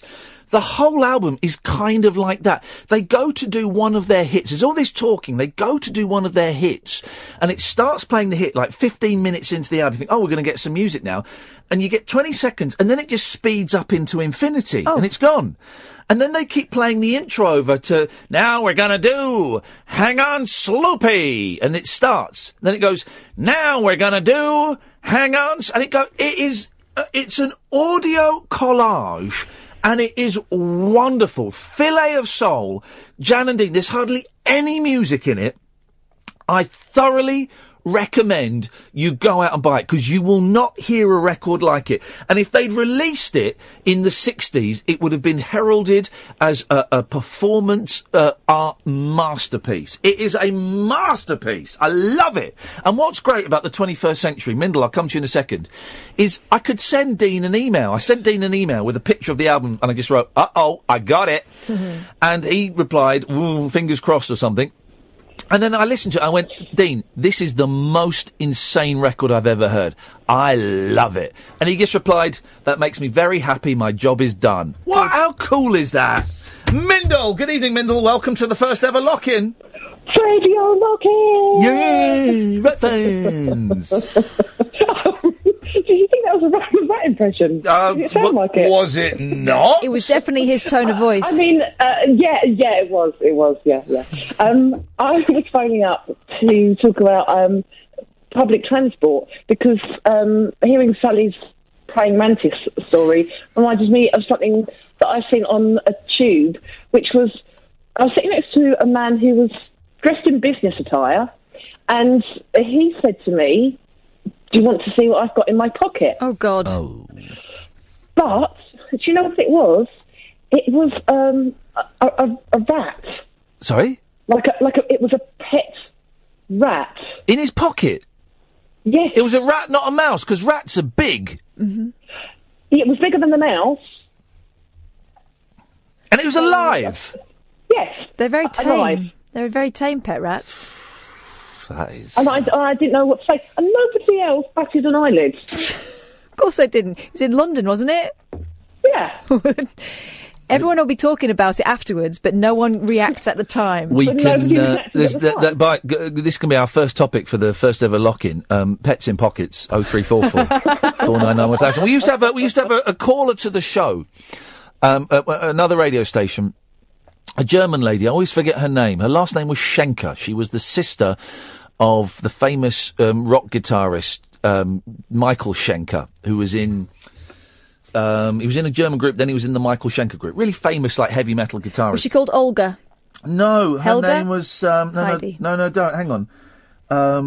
She was called Rock and Roll. Anyway, she was nuts. And she came to a few things that I was doing. And she had a budgie in a plastic ball. Right? It was a plastic ball. It was breathing... solid? Well, there were breathing holes in it. But it was like a beach ball size. And in it was a budgie. And she would put this on the front of her bike and ride her bike. And the budgie would fly around inside the ball. And she always brought it with her. It was the weirdest thing. That definitely beats rat in pocket. Yeah. Well, the budgie was being restrained at least. The rat was just roaming free. What was her name? Yeah, it was in his pocket, and he just lifted up the flap that was over his suit pocket, and the rat's head kind of popped out of it. Why did he show you? Have you got a face that says, show me your rat? It does. That's one of my catchphrases. Show me your rat. Here's the thing, though. There would be rat shit in his pocket. And because they wee all the time. There's a rat shit in my pocket, what am I gonna do? We used to have pet rats when I was a student. Yeah. We had two, Benny and Bjorn. Yeah. We were ABBA fans at the time. Of course you were. And we used to let them out. We used to shut all the living room doors. It's probably breaching several clauses. Tallulah was her name. Thank you. Oh, Ray. good. Tallulah, yeah. We probably breaching several parts of our contract with the landlord. Shut all the doors, let them out, and they used to just run around the living room. They used to sit on our laps. They used to come when we called their names. Wow. They're clever. Yeah. Terrifying. Here's the thing. If I ever did one of the Jungle or anything like that, any of those things, I would say, right, because I hate spiders and I don't mind snakes. Do you want to give this away? Yeah, I don't mind giving this away. I would say I love spiders. But I'm not so keen on snakes, and then they give you the snake task. But also, I'd be up for doing the rat tasks on there, because they're not going to be rats that they've captured from the Australian outback. They're going to be rats from a pet shop. So they're going to wee on you, and they're going to be scratchy. But apart from that, it's fine. I've got kids. Well, it's they probably won't kick you in the balls. It's nothing new to me, and tell me that they don't love me and they prefer their mother. No, that's not going to happen. So I would be up for rats. I don't mind. But real life rats. Oh no. Rats. Wild rats. No, they're nasty. Yeah, vicious buggers. They make a noise, don't they? Or is that just in horror films? I think that's the noise. I don't know. I think that's the noise they make. Imagine, I remember when I was about 24, 25, and I first got together with a girl, and she was renting a room in a house, and we stayed in her room. And a mouse came into the bedroom. I did not get a wink of sleep that night, and not for the sexy reason. It's because I was bricking it that there was a mouse in there. And they're tiny, but it's the element of surprise, isn't it? The best thing, right? Velvet used to be a bit of a mouser. She's not now.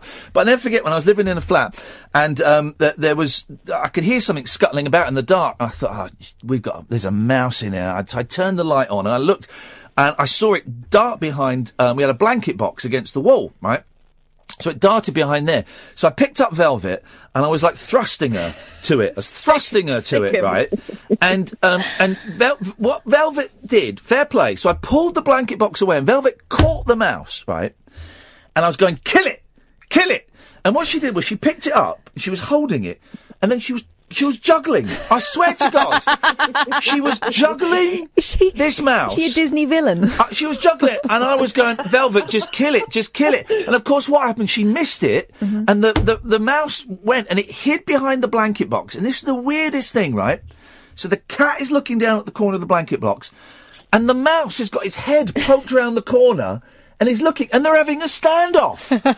I went and slept downstairs. I couldn't handle that. Did she draw a little lady mouse on her finger and coax it out? That always works. Oh, I couldn't. That's always work, yeah. Yes. Well, Mindel, thank you very much for that. Let's go to Ray. Good evening, Ray. Good evening. It was Tallulah from Electric Parade. I just read your tweet out. You're absolutely correct. How could I have forgotten her? Do you remember her catchphrase? Rock and roll! That's it. Rock and roll! There we go. That was her. Is she still alive? I've no idea. I think I saw her on. I last saw her on MySpace. About years ago. Again, I'll ask: is she still alive? I mean, I met her a few times, and she used to phone in a lot. Complete space cadet, but wonderful call. But I've not spoken to her for. I don't think she phoned when I was at Virgin, so I'm going to say I don't think I've spoken to her for 10 years. She did call you a couple of times at Virgin or Absolute. I love these people who know more about me than I do, which is most people, to be honest. Well, Tallulah, if you're out there, we're thinking of you. And budgie. Step forth. Right, thank you very much. Her name is Tallulah. Here's the problem I've got with the Bugsy Malone film. Too sexy for kids. Well, no, not. It was a bit. No, that's not the problem I've got. Can't really understand what they're singing. It's all a bit muffled. Because they don't enunciate. It's like they were kids. Yeah, exactly. But still, I know they're kids, but I want to watch. If I want to watch it, I want to know what's going on. I want to know exactly what is going on. I do find little girls in lipstick very disturbing. Yeah. Although I did want to be a mini pop. Yeah. Well, the mini pops flipping it. What was that about? Wrong is what it was about. Sherlock star Benedict Cumberbatch could have earned £240,000 at one event just by posing for pictures with fans. Good for him. I paid. How many dollars did I pay to have my picture taken with Mickey, Peter and Michael? Oh yeah, I'll tell you. $300. $300. It's a great picture, but $300. Was it more to get it signed, or was that included? No, it was more to get it signed. I think it was maybe another $100 to get it signed. To get Michael Nesmith to sign a record for me was $75. No, sorry, apologies. Was $40. If I'd wanted him to put my name on it, it was $75. Wow. The reason... Here's the thing, right? And he knew me because I'd interviewed him, and I'd approached him about, I was making a little film there, and he said, no, I don't want to be filmed. Okay, fair enough. Here's the thing. didn't even look up at me. Didn't even look up at me, and I'm paying. Actually, I think it was $60.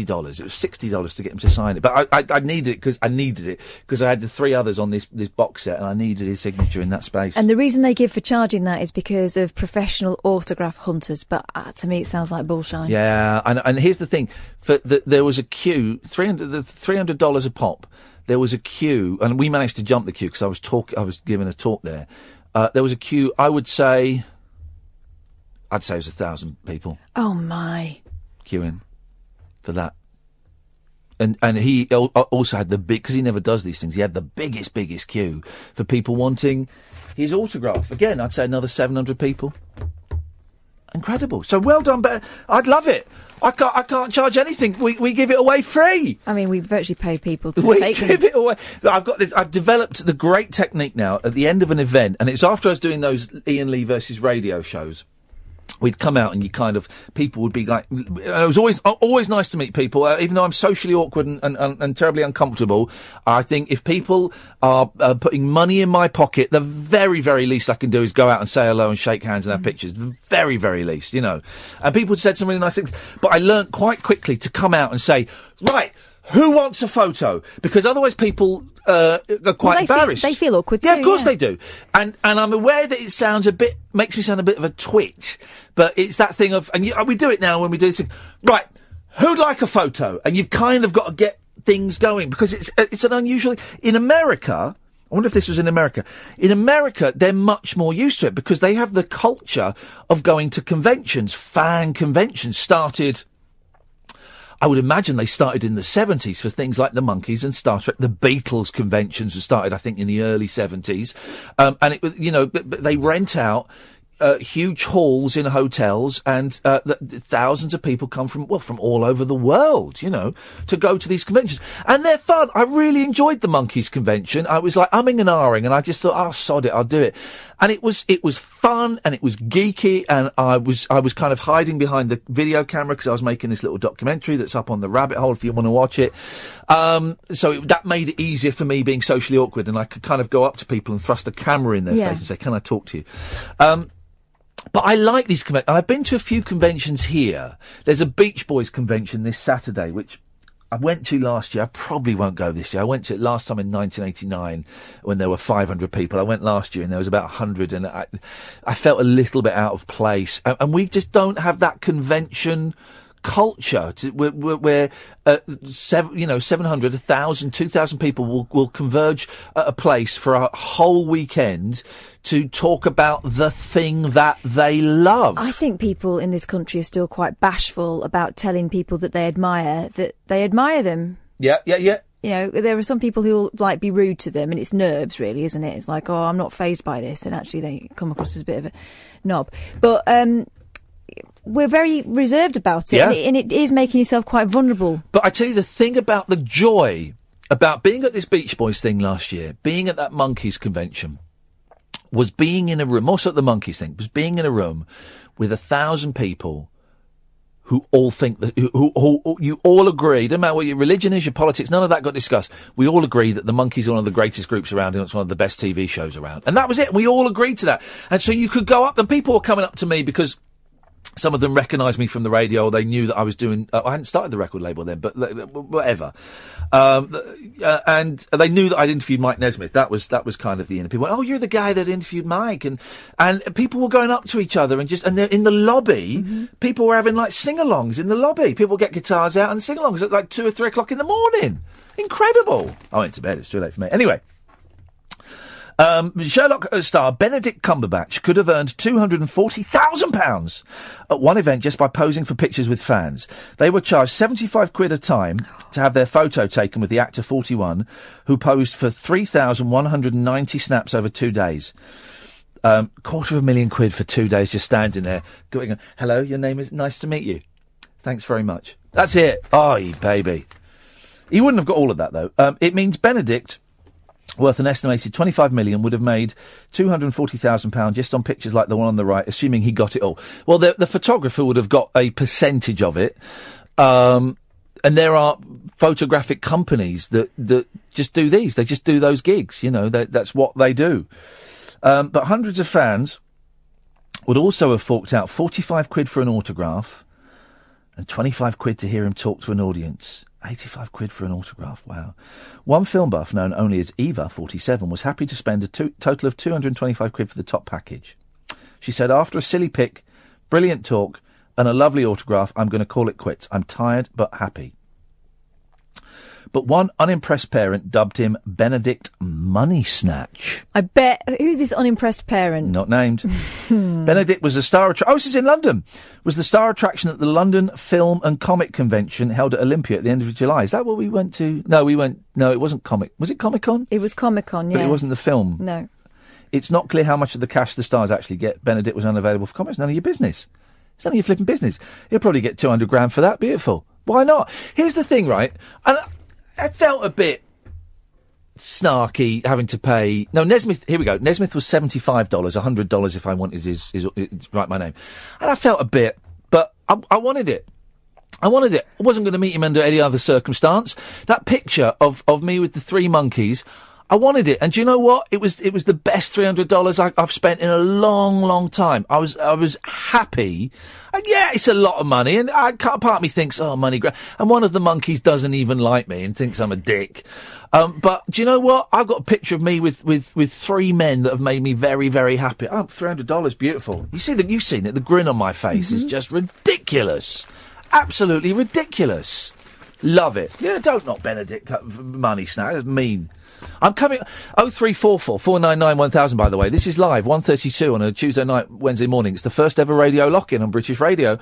I'm coming round to Benedict Cumberbatch. I've always been a bit sneery about him, but as I get older, I'm starting to come round and think actually maybe there's something about that guy. Really? Yeah. What about Idris Elba? Still? No, God, no, he's a dick. Okay. Watched a terrible film. I rented a movie online. It was a film that we had tickets to go and see and we didn't go and see in the end. Life. Jake Gyllenhaal, the rather dishy Ryan Reynolds, and Idris Elba in space. It's like Alien. And what was clever was Idris Elba, you find out, is in a wheelchair because he's in space, he's floating around. And his legs were all atrophied. Oh, were they? Yeah. He had, very skinny legs. Obviously, they weren't his legs. But I thought, isn't that clever? They CGI'd him. They CGI'd his legs. Very, very dull film. Very dull film. Very boring. And was it ponderous? No, but it was. I quite like ponderous. There's a brilliant film, Interstellar, which is, you've seen that, so that's a great film, because it's kind of time travel, but it's not. Is that the one with George Clooney in it? Nope. That's Gravity. Oh. No, that's another one. He gets sucked off in a black hole. Right, this fella. And because he gets sucked off in a black hole, the longer he's in the black hole, the further he goes into the black hole, time changes. Mm-hmm. So if he's in the black hole for a minute, that's 6 months on Earth. Right. So he goes deep into the black hole for an hour, right? Well, he gets sucked down there on purpose. Yeah. He has to go and rescue someone. And then he comes out, Has he right? got Then he's strings? involved in interdimensional stuff. But then he gets back to Earth, right? 70 years have passed. He's not a day older. He goes and meets his daughter. She's in the hospital dying of old age. Oh, God. Yeah. Oh, it's a great film. So I've spoiled it now. There is That's the film. No point in you watching it. Here we go. Mr. Page says, I like Mr. Page. I got a picture with Hannah Spirit. From S Club? For 10 quid. That's not bad.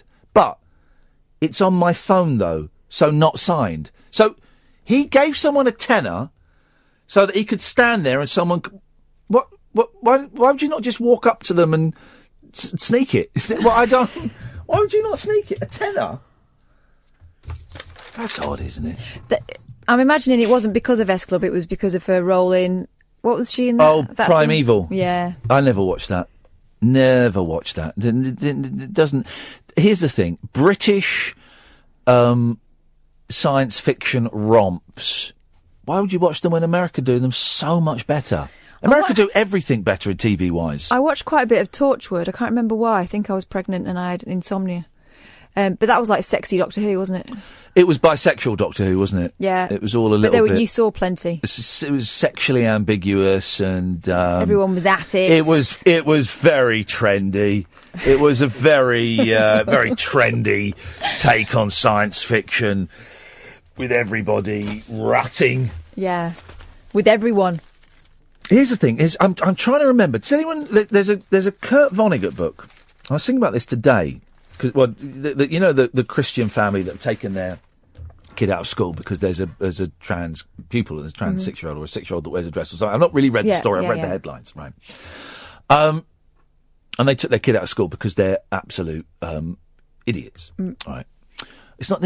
He's not going to catch gay. He's not. What? But then they started talking about. Oh well, I saw them being interviewed, and the wife said, "Well, it's statistically proven that 98% go through this phase and come out the other side and don't want to be girls anymore." And I thought, what 98%? Who's giving you that statistic? I just. Here's the thing. There's a lot of nastiness about. Why would we want to make kids feel insecure and belittled and ashamed of what they're thinking and feeling? Why would anyone want to do that? If my boys want to wear a dress, all right, you can wear a dress. If they then want to take it a little bit further, fine, then we'll have that conversation and we'll see. Why would you belittle a kid just because they're a little bit confused about what they are? Or maybe they're not confused, they're certain about what they are and what they are is wrong. It's not as if 6-year-olds are going for the operation. They're not actually going and getting, taking pills and stuff like that. So just let them be. Why? You look at pictures of Victorian kids, they're all wearing dresses. Pink was a boy's colour, wasn't it? Pink was a boy's colour. They're all wearing dresses. What? What is it? Let kids do what they want. I used to wear a dress. I remember when I was about 4, 5, 6, I had this turquoise blue sort of, it was like a sort of tutu, but it was a dress. It was like a bit frou-frou at the bottom. I remember wearing it. I remember wearing it and hiding it because someone came around and I felt ashamed. I shouldn't have felt ashamed. I was a 4-year-old kid wearing a dress. We had a dress-up box. Just clothes, for God's sake. Dress-up box, and I like wearing it. It was a bit of fun, So anyway, what was I saying? There was a point to where I was going with that. We started off with something, and we were going to go somewhere, and then I got... Right, we were talking about Torchwood and how quote-unquote modern it was. I was being a little skit about it being trendy. Yeah. Then we talked about trans. And then there's these parents who are taking their kids out. Well, what was the bit in the middle? There was the jam in that sandwich. There was something in the middle. We can't allow the first radio lock-in to collapse. 0344 499 1000, by the way, is the phone number. This is live. It's 20 to 2, and you can call in. We'll carry on until we run out of steam, which turns out could be in the next 30 seconds at this rate. I was going to say something. Torchwood, science fiction. Oh! Everyone doing it with everyone else. Got it. And so thinking about this family today, and it reminded me, there's a Kurt Vonnegut book, and I can't think which Kurt Vonnegut book it is. I want to say it's Sirens of Titan, but I can't think. But he talks about, and I remember reading it and thinking, oh, that's interesting, but a bit nuts. And then it popped into my head today and thinking, he talks about another planet or something in the future or something. It's so long since I read it. I have to look at my Kurt Vonnegut encyclopedia. And there are 5 or 6 genders. He says the human race, I think it's on Earth, the human race has evolved so much that there are now 6 genders. And he then breaks down as to what they are. And he says 2 of them are so vague that they can't even be described. And I thought, yeah, that kind of makes sense, that we have got into this, there are 2 genders. But actually, it is a bit more fluid. It is a bit more nuanced. It is a bit more vague than we've given it credit for. And I wish I could remember the Kurt Vonnegut book and then quote it, because I just thought it was a beautiful thing. The human race has evolved so much, there are now 6 genders. But so much of what we think of as being kind of gender roles vary all the way around the world. They're imposed by culture. Children don't know any different. No. Children will play with anything. My little nephews come round. First thing they go for is the dollies and the push chairs, because they don't have them at their house, and toys are toys. Yep. And I make a real effort with my kids, but my littlest daughter is very stuck in the kind of that's a girl's thing and that's a boy's thing, and it's not come from me. I always try and sort of even things out and say, look, if you want to play with it, you play with it. There's no such thing as girls' things and boys' things. I sure as hell don't think of myself as being, right, I am a woman and that is all I am. Yep. I am what I am. That was quite good singing, actually. Sorry, I've thrown you off your... But yeah, I'm just... So, it's a trap, isn't it? It's a trap. Yeah. You don't have to fall into these kind of prescriptive roles because they're changing all the time. Yeah. And, I heard, and I know you're not a massive fan of his, but Robert Webb is talking about this. Yeah. And he's saying that he tries to sort of make sure that his daughters know that if they want to do something, it shouldn't be about whether they've got, a foof or a penis. Wow. It's all about, going for it. And they know that there is a trick, and they call it the trick, and what they mean is like this sort of patriarchal view of what boys should be and what girls should be. Yeah. And they say it's what makes boys sad and women get crap jobs. Mm. And there is something in that as well, isn't there, of this whole thing about manning up and all that, and what a man is supposed to be and what he's supposed to do and how he's supposed to be the breadwinner and all that stuff. And it just makes people feel insecure because no one can possibly tick all those boxes. We're watching in the series of season 3 of Naked and Afraid XL. There's a right idiot There's a guy in there who won't let the women go hunting because it's my job to provide for the women. You stay here and you can do the cooking and you can get that fire going. And even when they bring back the goods, he will not eat it. He's an idiot. Yes, Ray? Well, it must be good morning now, is it? Well, have you had a sleep? No. Good evening, Ray. It's not good morning till you've had a sleep. Good evening, both of you. First things first, can you change my name? Because there now seems to be too many Rays calling in. Well, what is your name? Well, officially it's Raymond. Okay, let's call him Raymond. Oh, can you put an O on the end? No. Why? Because it's Raymond. There is another Raymondo, for all we know, and we're saving it for him. Yeah, but I'm great. You're quite pernickety.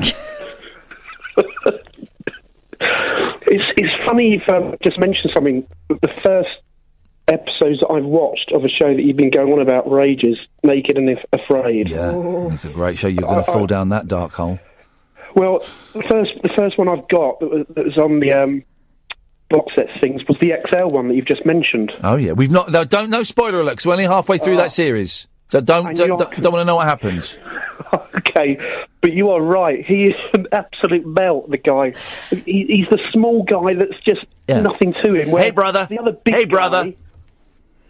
Yeah, the big guy that killed. You must have. I tell you what we've got up to. Have you seen that whole series? Yeah. Right, I tell you where we've got up to is it's about halfway through, and then the people who are doing the 21-day challenge have just come round the corner. Yes. So the ex-soldier who is still quite damaged by it has just joined. Yeah. And surprisingly, disappointingly, has taken that little runt side against the women who are rightly annoyed at the way he talks to them. It's unbelievable. I just can't get my head around the fact that they're all walking about the Amazon jungle barefoot. This is the thing. Do you know why they're naked? Because I've spoken to the producer, I've spoken to stars of it, I still don't know why they're naked. I don't get it. Because they are at the absolute literally bare minimum. But then I watch things like I'm a Celebrity Now, and we're watching this Bear Grylls Celebrity Island, and I'm watching going, that's not very tough. You've got clothes. They're all head to toe in Gore-Tex and have the audacity to moan. They gave me £300, Bear Grylls, to go and buy the clothes. You're only allowed to take one set of clothes with you. So I went out and bought all these clothes, and the people in the shop were going, what exactly do you need it for? Where are you going? I said, I don't know. They said, is it going to be hot or is it going to be... I said, well, I think it's going to be hot, but I don't know. And I need shoes that I can walk in, but I can also get wet. And they said, where in the world are you going? I said, do you know what? I haven't got a clue. I don't even know if I'm going yet. So it was... But now I watch any of these programs, I think, yeah, you've got clothes on. This is a piece of cake. Yeah. This is a doddle. That island thing, the first time we saw it and we saw that some women had elected just to wear bikinis and sandals, I thought, hang on a minute, this is Benidorm compared to what we've been watching in the jungle. You wait, it gets good. I can't give you a spoiler, can I? It's already great. But that guy, I mean, he's such an interesting person to to study because his prejudices are right on the surface there.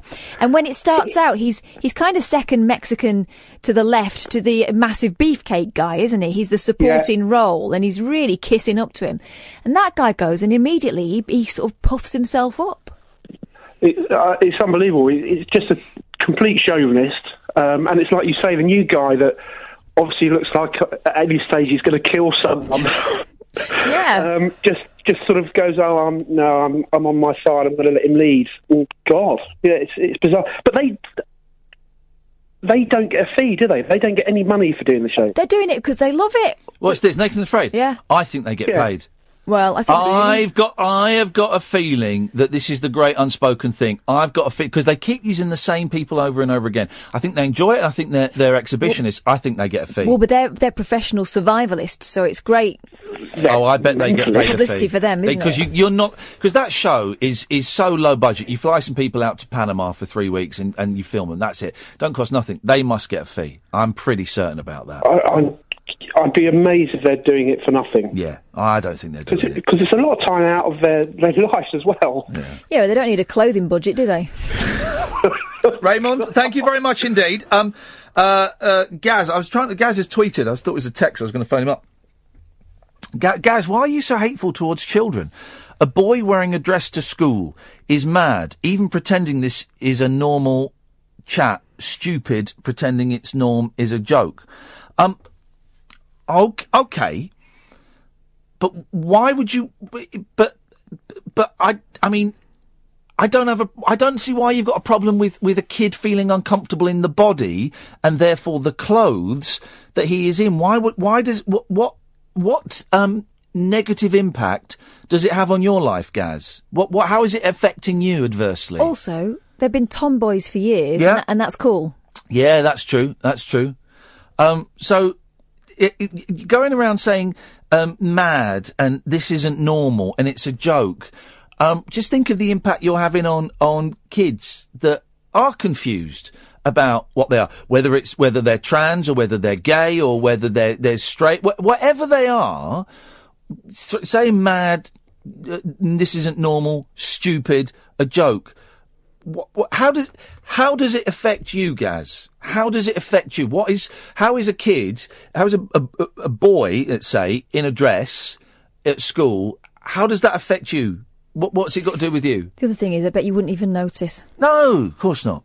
Of course not. Gaz, phone up, 0344 499 1000. That's the telephone number. Hey, we've nearly done another hour. We've nearly done an hour. Let's do this and then we can nick off. Mm-hmm. Holidays in space from Rocket Man of Northumberland. British rockets. It's a far cry from Cape Canaveral, but you can't fault them for trying. A small British space firm used a flatbed truck in Otterburn, Northumbria, to launch a rocket into the sky yesterday. The 27-foot rocket named Skybolt 2 only had one astronaut, a cuddly toy dog called Sam, supplied by a local primary school. However, the company behind the test launch, Starchaser, said it had high hopes that the launch will pave the way for taking people to the stars in the next few years. Here's the thing, right? I was really getting into this, and this is kind of Eric von Daniken, Chariot of the Gods, right? What if we did come from Mars? What if we originally... I was really getting into this at the weekend, watching this silly space film. What if we did come from Mars? Like thousands of years ago, we lived on Mars, right? And there was a huge war. There was a huge nuclear war that destroyed the planet. Right. And the only hope for humankind was that planet over there. We've got to get there. As they came to Earth. We came to Earth from Mars. Because there's that nut job that's on Howard Hughes quite a lot, who talks about, apparently there are loads of photographs of like toasters and stuff on Mars. Now, I don't necessarily buy that. But I was really thinking about this a lot at the weekend. But if that was the case, yeah. why did it take us so long to develop we've not even got there yet, to develop the technology to get that far in the other direction? Oh, because it was all destroyed. It was all destroyed. It was like a last. But it would be our heritage. Well, yeah, exactly. Okay, I can explain that in one of two ways. One is, it was all destroyed, and us coming to Earth was a real desperate... we were literally fleeing a planet in its dying days, Right. okay? And we came here and we with all the equipment and everything was destroyed, okay? Right. Or we used a different language, we used different technology, and we came here and we have left the instructions. We've left our history here, but it's written in a language that we don't understand. It would be like now you giving a kid a floppy disk and saying, "Can you just get the data off that for me and tell me what it says?" They've got a floppy disk. A kid hasn't got a clue what a floppy disk is, let alone that you. Yeah, but their grandparents would. Yeah, I know, but I'm extending that now by like 100,000 years. Their grandparents would, but generation to generation would over conserve it, time, wouldn't over time. No, of course not. Because no, of course not. Do your kids know what a floppy disk is? Yeah. Do they? Yeah. Mine don't. Mine know what a cassette is. All right. There are some kids that don't even know what a record is. Right. There are some kids that don't even know what a record is, and that is technology that kind of is, well, it's still around a bit, but kind of went out of fashion, let's say 20 years ago. So you think of technology that went out of fashion 100,000 years ago. There's no way that message it gets lost over time. I don't know. Listen, guys, call me crazy, but I'm really starting to come round to think that we're going to find stuff on Mars that is going to blow this thing wide open. I really do. I'm excited by it. I'm very excited. May not be in my lifetime, but I might have to... But at some point, when I'm very old, I'm going to get a phone call from someone who says, "I just pwned you." I just pwned you, Cass! Remember that? I'm going to be an old American man. No, I might have to get that Eric von Daniken book again and have a little look-see in that. Because there's... and as I was thinking it, I tell you what, here's the thing, right? As I was thinking it just felt right. No. Oh, wow. It just felt right. As though my DNA had aligned with my heritage, with my cultural heritage. The voices of the past are going, "Yes, Ian, yes." Yeah, you're being a twat. Well, we started the show with someone saying that he was concerned about the fist of God. Yeah, that was not me. That was Jonathan. Yep. Well. Yeah. And now I'm saying... we're ending with this particular Yeah. theory. So it's been a kind of interesting circle. I don't have a problem with that. Yeah. We had more phone calls this hour than I think we did in the second hour of the show They're proper. surprised, delighted, and they want to check that we're not recordings. We're not. Dear listener, I hope you've enjoyed this. Well, I think we're going to... 53 minutes, I think, is enough. I'm going to charge for an hour. Yeah, of course. Oh, God. If you want me to talk for another 7 minutes so you can go for the full hour, I can do that. Listen, this has been I don't think this has ever happened on British radio. Apparently they do it on American radio, where it's a bit more open-ended. But this, I hope you've enjoyed this. I've enjoyed it. I just thought the vibe was right, tonight. Spread the word. We'll have a little chat with our boss tomorrow, make sure he gives it the thumbs up. I can't see why he wouldn't. Don't see why he would be disparaging about this. I think it's been charming. I think it's been lovely. I think we've, explored a few ideas that perhaps, we'll just go over to Talk Sport. It doesn't matter if it's a little bit clunky, Sam. Don't worry. Yeah, I think it's been an experiment well worth doing. I've enjoyed this. It's felt a little bit... The last hour's felt a little bit naughty. Yeah. Do you know what I mean? It's just felt a little bit naughty. It's like being locked in the shop overnight. Yeah. So we might do this again. We'll have a little chat with the boss tomorrow and we'll see what he says. Do tweet at Talk Radio with nice things, or you can email Denny Morris if you want and tell him that you enjoyed it. If you stuck around, thank you very much. If you didn't stick around, if you switched off at 1 o'clock because you thought that was the end of the show, Yabu sucks on you, honey. What we're going to do now is we're going to do a rather clunky... We normally simulcast with Talk Sport at this time of night, so we're going to do a clunky, not even a handover. I'll stop talking and you'll hear them talking about football. Thank you, Sam, for sticking around. Thank you, Catherine. Thanks to everyone who called. My name is Iain Lee. This is Talk Radio, and it's now you're going to hear Talk Sport. Night night.